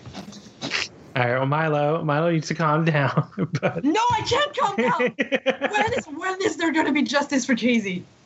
He can't even be the fucking third of the Tri-Nordic champions without getting pinned by Jason fucking Lee. Okay, El Lindaman was the third of the tag champion, or triangle champions. He got pinned all the fucking time too. But who cares about El Lindaman? We're like El Pendejo. This podcast for a long time. Who cares about El Lindaman? Anyway, He's justice just for a Casey. dipshit now. Yeah, Yes. he is just a dipshit now. So anyway, moving on to match 5, the special tag team match. Shima and Ricochet defeating Yamato and KZ in 17:59. Ricochet pinning KZ with the shooting star press. Now, I have a couple complaints here. Both have nothing to do with the match itself. Anyone who knows me will know I'm a huge Blood Warriors mark. Probably my all-time favorite unit. And, Shima and Ricochet, their team was a huge part of Blood Warriors. Thus, it was cool they came out with Blood Warriors. Shima came out in his old Blood Warriors gear. Ricochet came out in a Blood Warriors jacket. I guess he didn't have his Blood Warriors gear with him, understandably. I don't think he can fit in it anymore. He's so jacked. Yeah, that's very possible. But he did come out in a Blood Warriors jacket. That was really cool. But first of all, why didn't they come out to the Blood Warriors theme song? Oh, Why did they come out to the Ricochet theme instead of the Blood Warriors theme song? Why not go all the way with it and just play the Blood Warriors theme song? It's the best theme song in Dragon Gate history. That's my first complaint. And my second complaint is you have Shima, Ricochet, and KZ in this match. Why not swap Yamato and Hulk? Have Hulk or Yamato team with Maria and Jason Lee, and have Hulk in this match, and then you could have 4 guys from Blood Warriors all in this match. You could have Hulk in his Blood Warriors gear and KZ in his Blood Warriors gear. That would have been awesome. Mm-hmm. But KZ doesn't want to hide his awesome abs anymore. But it was a one match thing. He could have done it. Anyway, I would have liked to see that. That's my 2 complaints. But even with that said, this match was awesome, I thought. Ricochet pinned KZ in 17:59 at the Shooting Star Press. I thought that's a really cool little spot fest. I think I went their exchanges towards the end of this match were so fucking good. Yeah, I think I went 3 3/3 on it. I thought it was really good. So, match of the night, in my opinion. Absolutely. Agree. No. Yeah. But yeah, just it's always fun to see KZ in these situations because we know how well he works in this sort of fast-paced exchanges, and who better to put him in there with than Ricochet for this kind of thing. Absolutely. And did y'all notice how far Ricochet flew with that over the turnbuckle tope he hit? Yes! Oh my god. He went nearly 20 feet. No exaggeration. It was he went that far and landed on his feet. That person is not human. But yeah, he has springs in his legs or something. Yeah. But yeah, I love this. I was a little higher. I went 4 1/4. KZ, this, I'm with y'all. I would love this to be a Blood Warriors contra Blood Warriors match. But if KZ is going to be the one person in there to eat pins and to do this, I'm okay with it because he is such a great sprint wrestler. Well, he would have been the one replaced anyway, Mike. KZ was in Blood Warriors. You're right. It would have been Yamato. Yeah. Yamato was part of those scumbags, Junction 3.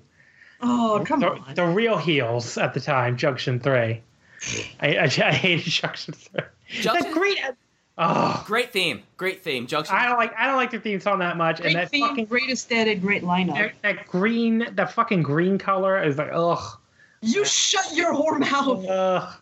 Ugh. The green color. Green is the best color. I will not hear any green slander on this podcast. Blood Warriors for life, everybody. I mean, I'm the same way, John, but the thing about the green was it was green on everyone except for the fact that dipshit Shingo refused to wear green. And that was awesome. He just wore the same fucking outfit he always wore, except I think he wore a green armband. Yeah. And eventually he put the words on it in green. It's wow, he's really and that's why when Mochizuki, after the unit broke up, Mochizuki was one of the big reasons it broke up was because Shingo and Yamato were so selfish. I was yeah, I mean, he wouldn't even wear the fucking colors. But yeah. Anyway, back to this show though. The main event: Shingo Takagi, Takashi Yoshida, T-Hawk, El Lindaman, and Yasushi Kanda defeating Mochizuki, Susumu, Dragon Kid, Eita, and Ryu Saito. 16:51 with the Night Ride. we'll get to the finish in a second because the finish obviously has to do with the big news of the match. But the match itself, I thought it was pretty good. Typical 10-man stuff here, very brawl heavy. Nothing I think you need to go crazy to go out of your way to see. Like, I definitely think you should watch that tag match if you're going to watch anything from the show, but still a good enough main event. Agree, disagree? Yeah, yeah. Go ahead, Milo. It was a vehicle. Mm-hmm. Like, it wasn't, like many of these, like, this is the formula where these Korakuen main events, a lot of the time they're great matches, but there'll always be more vehicles for the story than great. It's kind of like the reverse of that Susumu versus Mochizuki match. Totally. Where it's like, sure, they'll go out and have a great match, but in the end, it's always more about what happens next. It's the setup. So no, I thought the match was perfectly fine. I thought the finish was pretty awesome. Pretty awesome. Yeah, I completely agree. This also continued the trend of Lindaman talking shit and getting hit, which I did like this. I thought Saito was, even though he was like late at it, and I think I love it when Saito is playing like the Ricky Morton babyface, like the beatdown, because there's very few people. The Ricky Morton babyface? Yeah, that's a Rock and Roll Express reference. Oh my god, I'm so dumb. I thought you meant like a literal baby. I'm sorry. Oh no. I was like, I didn't make the connection for a while. I was like, what the fuck is he talking about? Mm-hmm.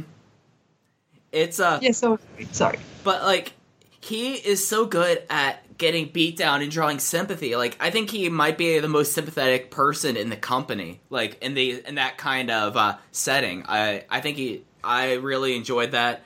T-Hawk hit like one of the most brutal knee lifts I've ever seen on DK. His Aguila that he hit there was brutal. But yeah. But let's talk the finish because I really love this. All right, so let's go in it real quick. So basically, you have Dragon Kid in the ring with T-Hawk. Dragon Kid hits the Dragon Rana. Eita acts like he's coming in to assist and make sure no one's in there to break it up, which is great. And then he just casually like strolls over and knees Dragon Kid right in the fucking head.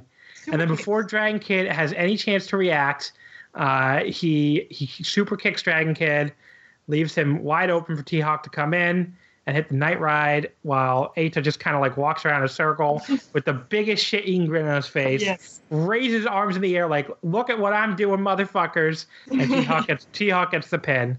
Great turn. Great turn. Then after the match is over, he rips Dragon Kid's mask right off, which is great because we almost never see that, in Dragon Gate. And they have to cover it with a towel. You can kind of see his face for like half a second. He still looks like a child. You won't see his face. So. Yeah, he still looks like a little kid, unfortunately. But like like when he holds the mask up with like his mouth open, like He was so proud of himself. He was so proud of himself, and then he does like a big like celebration with all the Berserk members, and it's like we have like a little Millennials reunion with him, T-Hawk, and Lindaman, which some people will be very excited by, Milo for instance. But yeah. Oh, yeah, sorry. it's no, it's funny because it's a cycle, In Dragon Gate, people are always kind of bound to meet each other again. Yeah, very true. And it's always funny that Matt Blanky back then ended the Millennials and basically turned into Berserk. And now Berserk is like 50% Millennials again. and Eita was in Berserk for one night. Which people forget. Like, again. Yeah, like he still has those pants apparently, right? That's what he said. Well, he finally gets. They're like the best pair of gear he's ever owned. Yeah. So he's just gonna use them again, right? He has to. Yeah, I think he's already doing it. Yeah. But yeah, so he had these pants made. He was a Berserk member for one night because remember, after Millennials ended, he and Kotoka were being all heelish. They turned on T-Hawk, and they were just being kind of heels by themselves. And then they went to join up with the new heel unit. The X-Man, Blanky, and Shingo, and then Kotoka immediately turned on Eita on the first night, and Berserk all kicked him out. So Eita was a Berserk member for exactly one night, but now he returns to the unit, almost 2 years, no, more than 2 years later.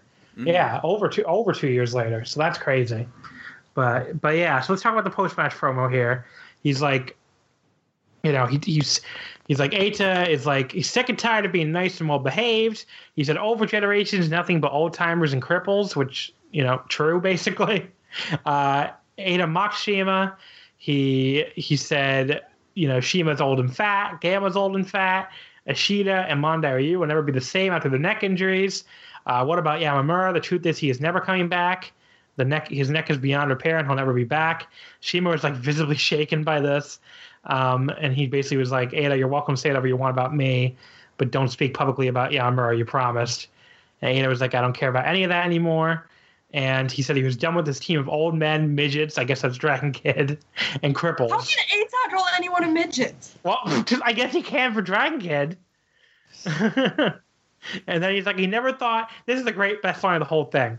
He never thought of Dragon Kid as a teacher, and he expects him to put some respect on his name the next time he addresses him. He basically was like, you better call me Eita-san from now on. It's not just Eita anymore, Eita-san. So that's awesome. And then CIMA and Dragon Kid kind of struggled to recover from the betrayal, but Mochizuki kind of interjected. He's like, he doesn't know anything about the inner workings of Overgeneration, but he does have an idea of how to put punks like Eita in their place. And like he has a friend that's even better at it than him. So he called out Don Fuji. So he said, this is a job for Mochi Fuji.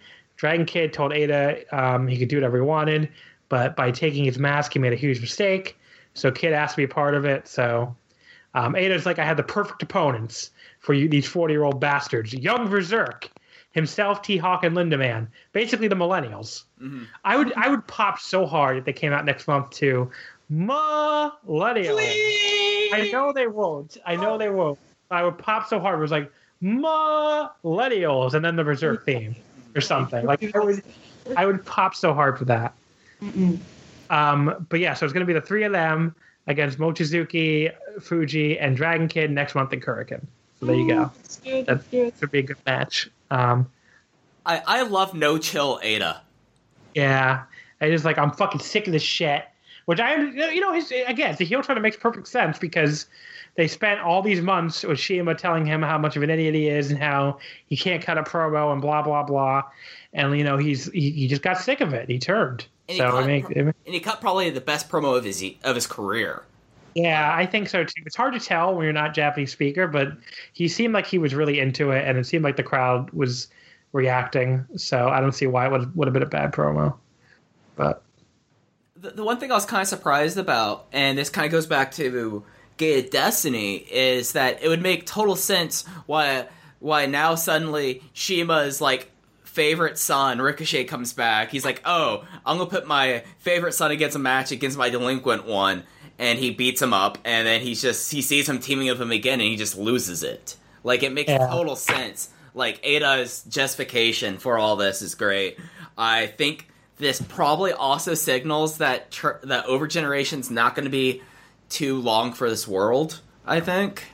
Yeah, I mean, here's the question, okay? Now coming out of this, a great turn, I think we all agree. Is CIMA really mad at Eita, or is this a ploy? Because CIMA used those low blows in that match against Big Ben, and he might be frustrated himself to some degree with the state of Overgeneration. So it might be trying not to let it on. So, when CIMA gets frustrated, CIMA tends to turn heel. And we haven't seen a real heel run from him in over 6 years, almost 6 years, I should say, since the end of Blood Warriors. There was that little mini run in Mad Blanky, but as Jay has said before on the show, that was never even supposed to happen, just because they had so many injuries. It only lasted about 6 months anyway. But other than that, he hasn't really been a heel. So it could be time for another 1 year CIMA heel run. Maybe he's lost of his career. So that if he's going to do that, I could easily see a scenario where, Eita's booked now for this November pay-per-view. It's going to be, he's the mystery partner for the Triangle Gate team with Shingo and Kanda, right? It's Shingo, Kanda, and Eita. Hasn't it been confirmed to be Eita? Yes. Yeah, that's what I'm saying. He's a mystery partner. So he's booked for that show, for the Sendai pay-per-view. But let's say Final Gate is CIMA and Dragon Kid defending the Twin Gate against Eita and T-Hawk. Which I would expect a turn there. Mm-hmm. I mean, I would not be surprised if that match gets booked. I would be very, very unsurprised if CIMA turns heel on Dragon Kid and costs him the Twin Gate. There's also a long storied history in Dragon Gate of someone turning heel in a Twin Gate match. We have Yamato turning on Shingo to join Mad Blankey in a Twin Gate match, costing his own team the Twin Gate. You have Saito turning on Susumu when they were Twin Gate challengers and joining Real Hazard. I know there's at least one other example, but I can't think about the top of my head right now. But like this has happened before. And this is Shima's favorite way of dropping a title without losing. Yeah, they were like there's been Triangle Gate reigns too like this where like Shima, Ricochet, and Dragon Kid, their Triangle Gate reign that was going on forever. They never lost the belts. Yeah. They just had Dragon Kid turn face. Spike Mohicans too. Yeah. Oh yeah, Spike Mohicans too. That's right. So yeah, so Shima could easily be losing this title by turning on Dragon Kid. It very well could happen. The zombie veterans. Yeah. Yeah. Shima does this. I think it's happening, and I think that probably means that I think we're looking at either Berserk 2.0 or hopefully even more so a completely new unit. It'd be Berserk 3.0 at this point. Really? But, yeah. I'm hoping for a new unit. Yeah. Because Berserk is like almost 2.5 years old now. And that's old for a heel unit. Yeah. Sorry. But yeah, it's interesting times. Like it was clear with the end of the Jimmies that there would just not just be them dispersing. There would be a lot more stuff happening. And I think we're going to be entering 2017 or starting 2017 with 2018. 2018. God. 2018 with pretty much only Maximum and Tribe Vanguard intact. Yeah, that wouldn't surprise me at all. I mean, I think we're seeing the end of Days Era for Over Generation for sure, which means you'll probably get at least one new babyface unit out of this as well. Mm-hmm. So we'll see what happens. I don't want to speculate too much because they almost always throw a curveball that you don't see coming. But like if you're going to ask me what I think will happen in the immediate future by Final Gate, I think you could probably bet on Shima and DK versus the TNE team, T-Hawk and Eita, and Shima turns on Dragon Kid to give the belts to TNA. So I think people better get used to the idea of babyface Shingo Takagi again, unfortunately, because I think that's coming too. I'm honestly so freaking excited for the return of T-Hawk and Eita as a team. Yeah. It's been a while, but they've had such great matches when they were together. I think it was that Shingo and Tozawa match that was really freaking good, right? Yeah, the one at Kobe World that year. 2014. Right? Didn't they have a really good one with the Kness and Dragon Kid, too? They did, yeah. Yeah, they're just really, really good together. They're... Yeah. Mm-hmm. Excited. But yeah, so any other fun... the graduation ceremony, I don't think we gotta go over all that. I mean, everybody talks about how great Ricochet was. It kind of almost felt like to me because like here's a guy who hasn't been in the company in 2 years. It was always awkward though. Yeah, it was awkward having him come back and just graduate because like he cried, which I was like, buddy, you haven't even been here in 2 years. Yeah, I get a tattoo. Like, I am not questioning his loyalty. I mean his feelings for Dragon Gate, but I am questioning like, why didn't you ever come back and do a show in these 2 years then? But I don't know, New Japan wouldn't let him or what, but like it's just very... Yeah. It's very weird to me. The entire thing was very weird. As fuck, so. Yeah, it's true, they are.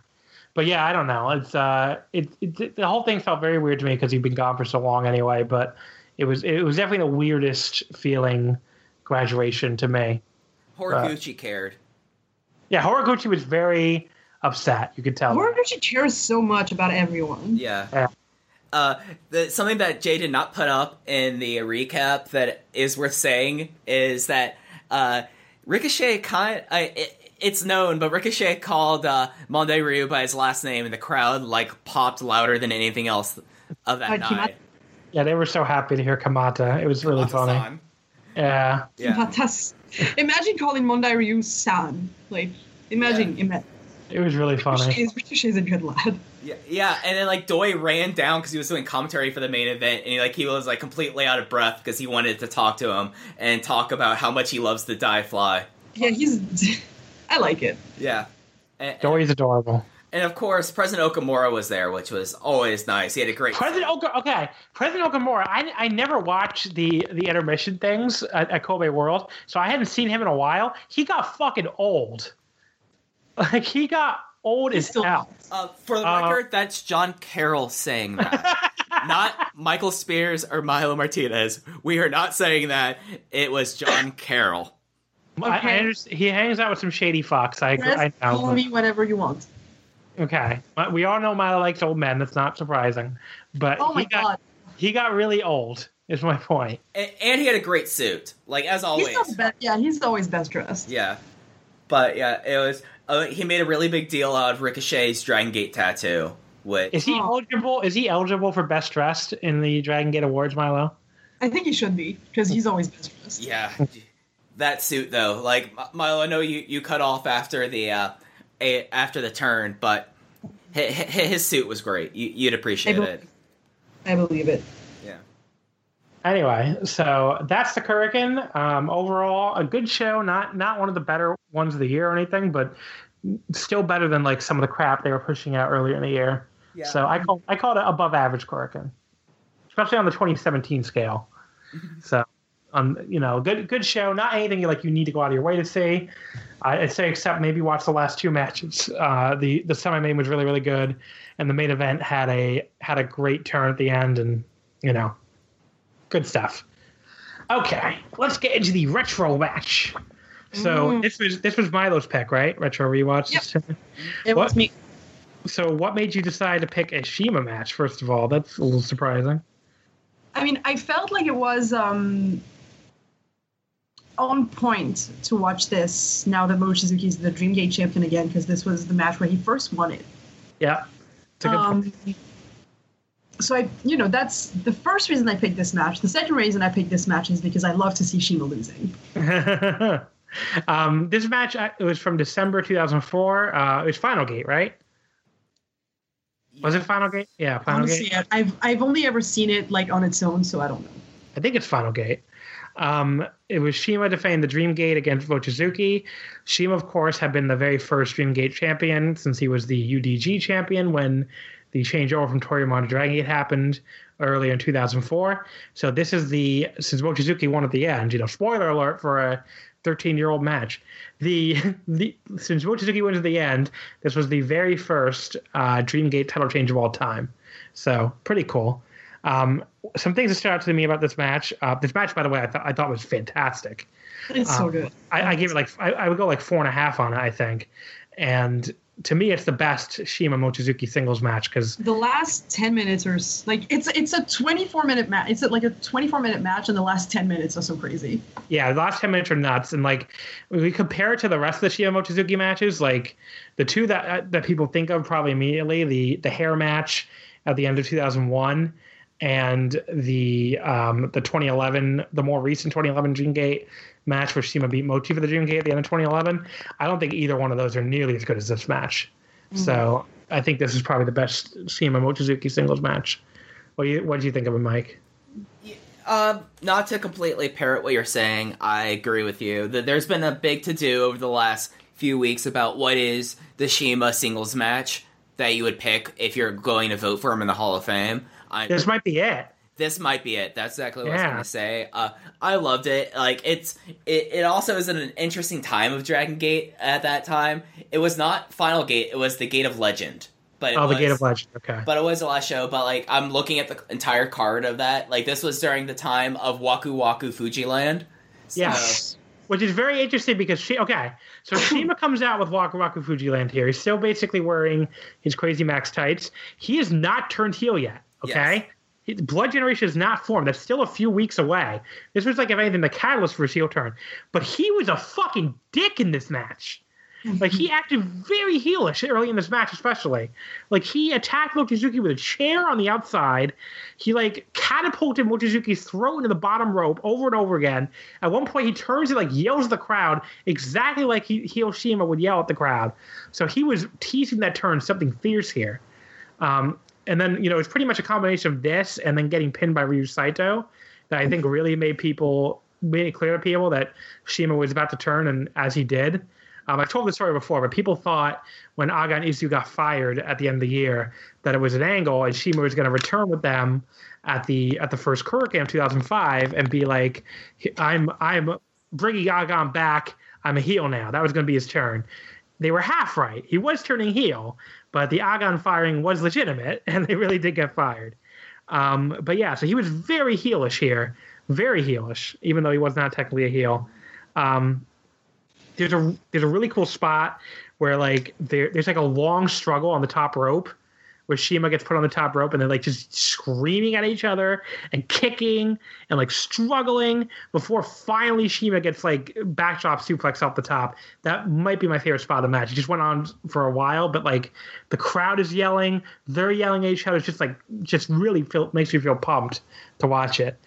Then the entire match too, just like the crowd is going insane for this match on a level that like current Dragon Gate honestly struggles to reach. Like that, the crowd heat was just incredible for this match. At one point, CIMA goes for the old school Venus Iconoclasm Mad Splash full course finish, as it was called. But Mochi kind of gets his knees up and then immediately hits Sankakageri. That was a really cool spot. Mike, do you remember what CIMA called the guillotine DDT thing he did? Oh, I actually had this written down. Like my favorite spot of the match was that this was early in the match where they were doing rope running and CIMA was doing consecutive leapfrogs over him like nonstop, and then he did the guillotine DDT, and he did it a couple times in this match. Do you remember what it was called? I'm looking at it is the Nakayubi. Nakayubi, okay, because he never does that move anymore, but at the time in this match he was doing it over and over again. He never does half of the moves that he does in this match, like the Tokarev. Yeah, what's the Tokarev again? That's his coast-to-coast missile dropkick. Oh yeah, okay. So CIMA he did a great counter of the twister into the guillotine DDT at one point. So that was a really cool spot. And then they were like the kickout started getting really crazy at the end where CIMA kicks out of the twister, Mochizuki kicks out of the what was it, the Tokarev? Yeah, so the Tokarev shrine combo. Like, that was a great near fall. Like, if I didn't know CIMA lost that match, I can imagine I would have been like, what the fuck?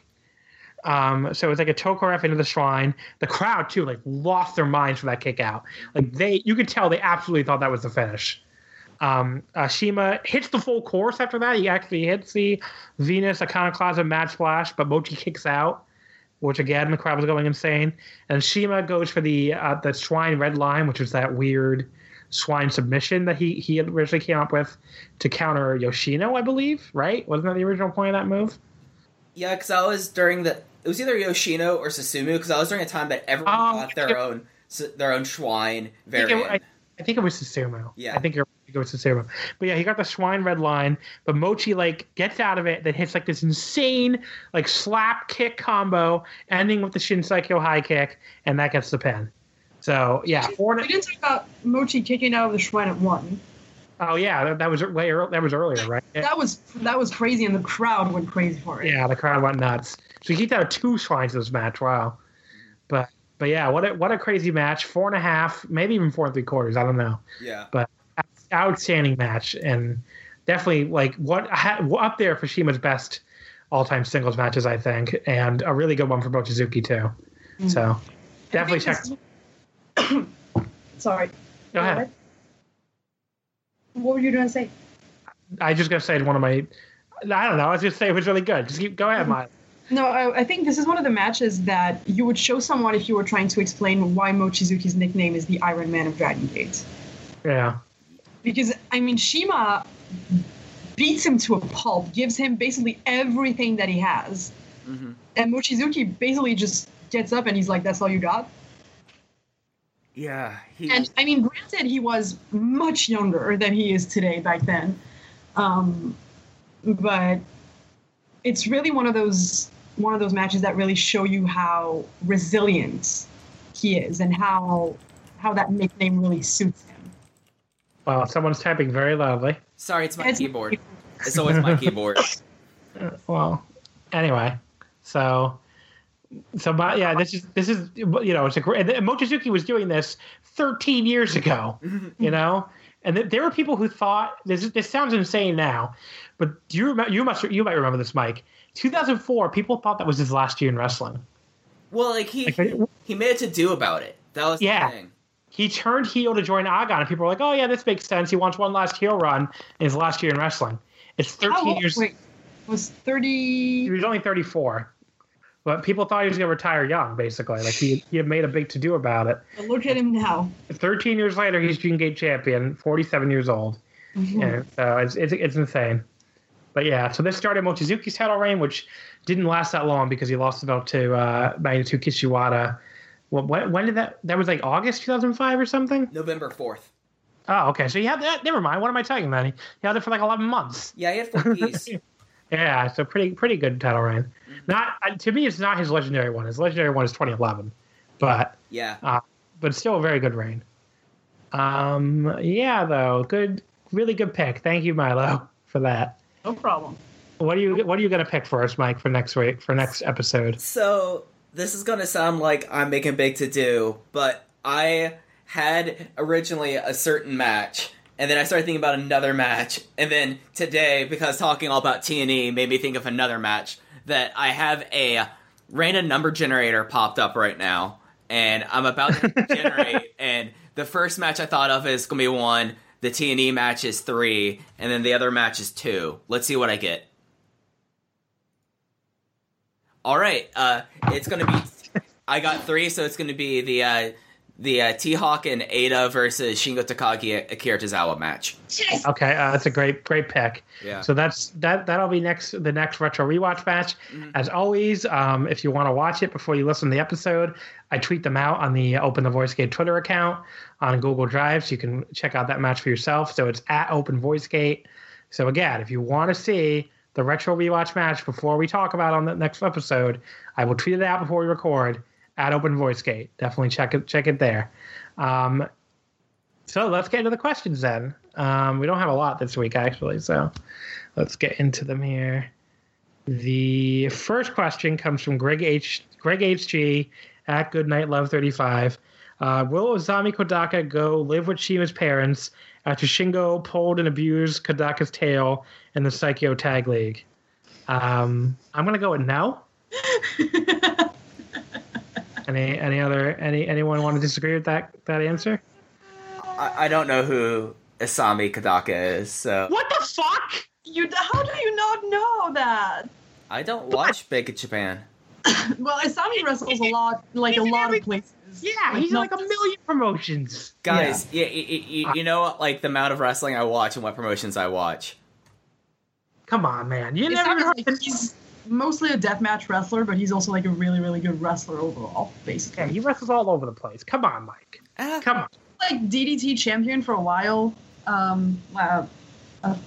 Yeah, Union Pro, Basala, none of these ring a bell. Oh, the promotions ring a bell, but I don't watch them. If I show you a picture of him, you will know who he is. I would type in Google search him right now, but we know how loud my keyboard is, so I'll take mute your mic. Just mute your mic, Mike. Okay. But anyway, I love Isami Kodaka's cosplay. I have to say, I saw him at YMZ. I saw him live at YMZ in that outfit, in his son Goku outfit. It was great. Yeah, so basically, to explain that to Mike, Isami has a Son Goku cosplay that he loves to wear. And when he wore it at the Big Japan Korakuen on the 15th of October, he was in a match against Shingo, and Shingo pulled his tail. Okay. So that's the basis for this question. And no, I don't recognize him. Oh my God, Michael! Mike, that's embarrassing.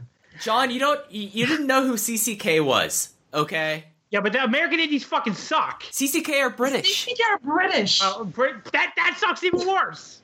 Wow. No, it's not. It's really not. Yeah, CCK might be one of the best tag teams of the year, bud. American Indies suck. British Indies what suck. Incarnation are we talking? Hashtag Japan only. Thank you. I like all the combos of CCK. I love Chris Brooks, Lycos, and Travis Banks in any combo. So hashtag Japan only. Okay, John. All right, so will Isami Kodaka go live with Shima's parents? No, I don't think so. Andrew at Angry216 says, what are your favorite Ricochet matches in Dragon Gate? I think we all have the same answer, right? Wait, what was your answer? Shima and Ricochet versus Pac and Dragon Kid. That's up there for me, but I don't know if that's my very favorite. I have to think about this for a second. Let me go. You guys go. Go ahead. What's your favorite? I'm actually this is hard for me too because I really liked a lot of his Bravegate run. To be honest, he had some really, especially given that time period. That was a time period that they gave more time for the Bravegate. You know, he was really solid with that. The match he dropped it to Dragon Kid was a good match and one of my favorites. There was the Yoshino match that was great, and then what he went from Pac was tremendous. So. I think my pick. It's between. To me, it is down to two Twin Gate matches. It's the one Milo mentioned, and I think this is actually the one I like better from the Kobe World 2013. Dorian Ricochet against Tozawa and BB Hulk. Yeah, I think that might actually be my favorite. So that's going to be my pick. But yeah, the one Milo mentioned for 2011, that one's also really, really good. And yeah, a lot of those Bravegate matches are really good. You really, really can't go wrong with Ricochet and Dragon Gate, honestly. I might think his Dreamgate stuff was the worst of it, honestly. I like his Twin Gate and his Bravegate stuff way better. And to be fair, he only had one defense of the Dream Gate. Yeah. And the Uhaa match was fine. It was probably 3 3/4. It wasn't amazing, but it was fine. But yeah. The match. But I thought the match where he lost it to Yamato was a little disappointing. Yeah, but the match he won it from Yoshino was great. Yeah. That match probably is his best singles match now I'm thinking of it. Okay. Yeah, that's fair. Just because that was so unexpected. Yeah.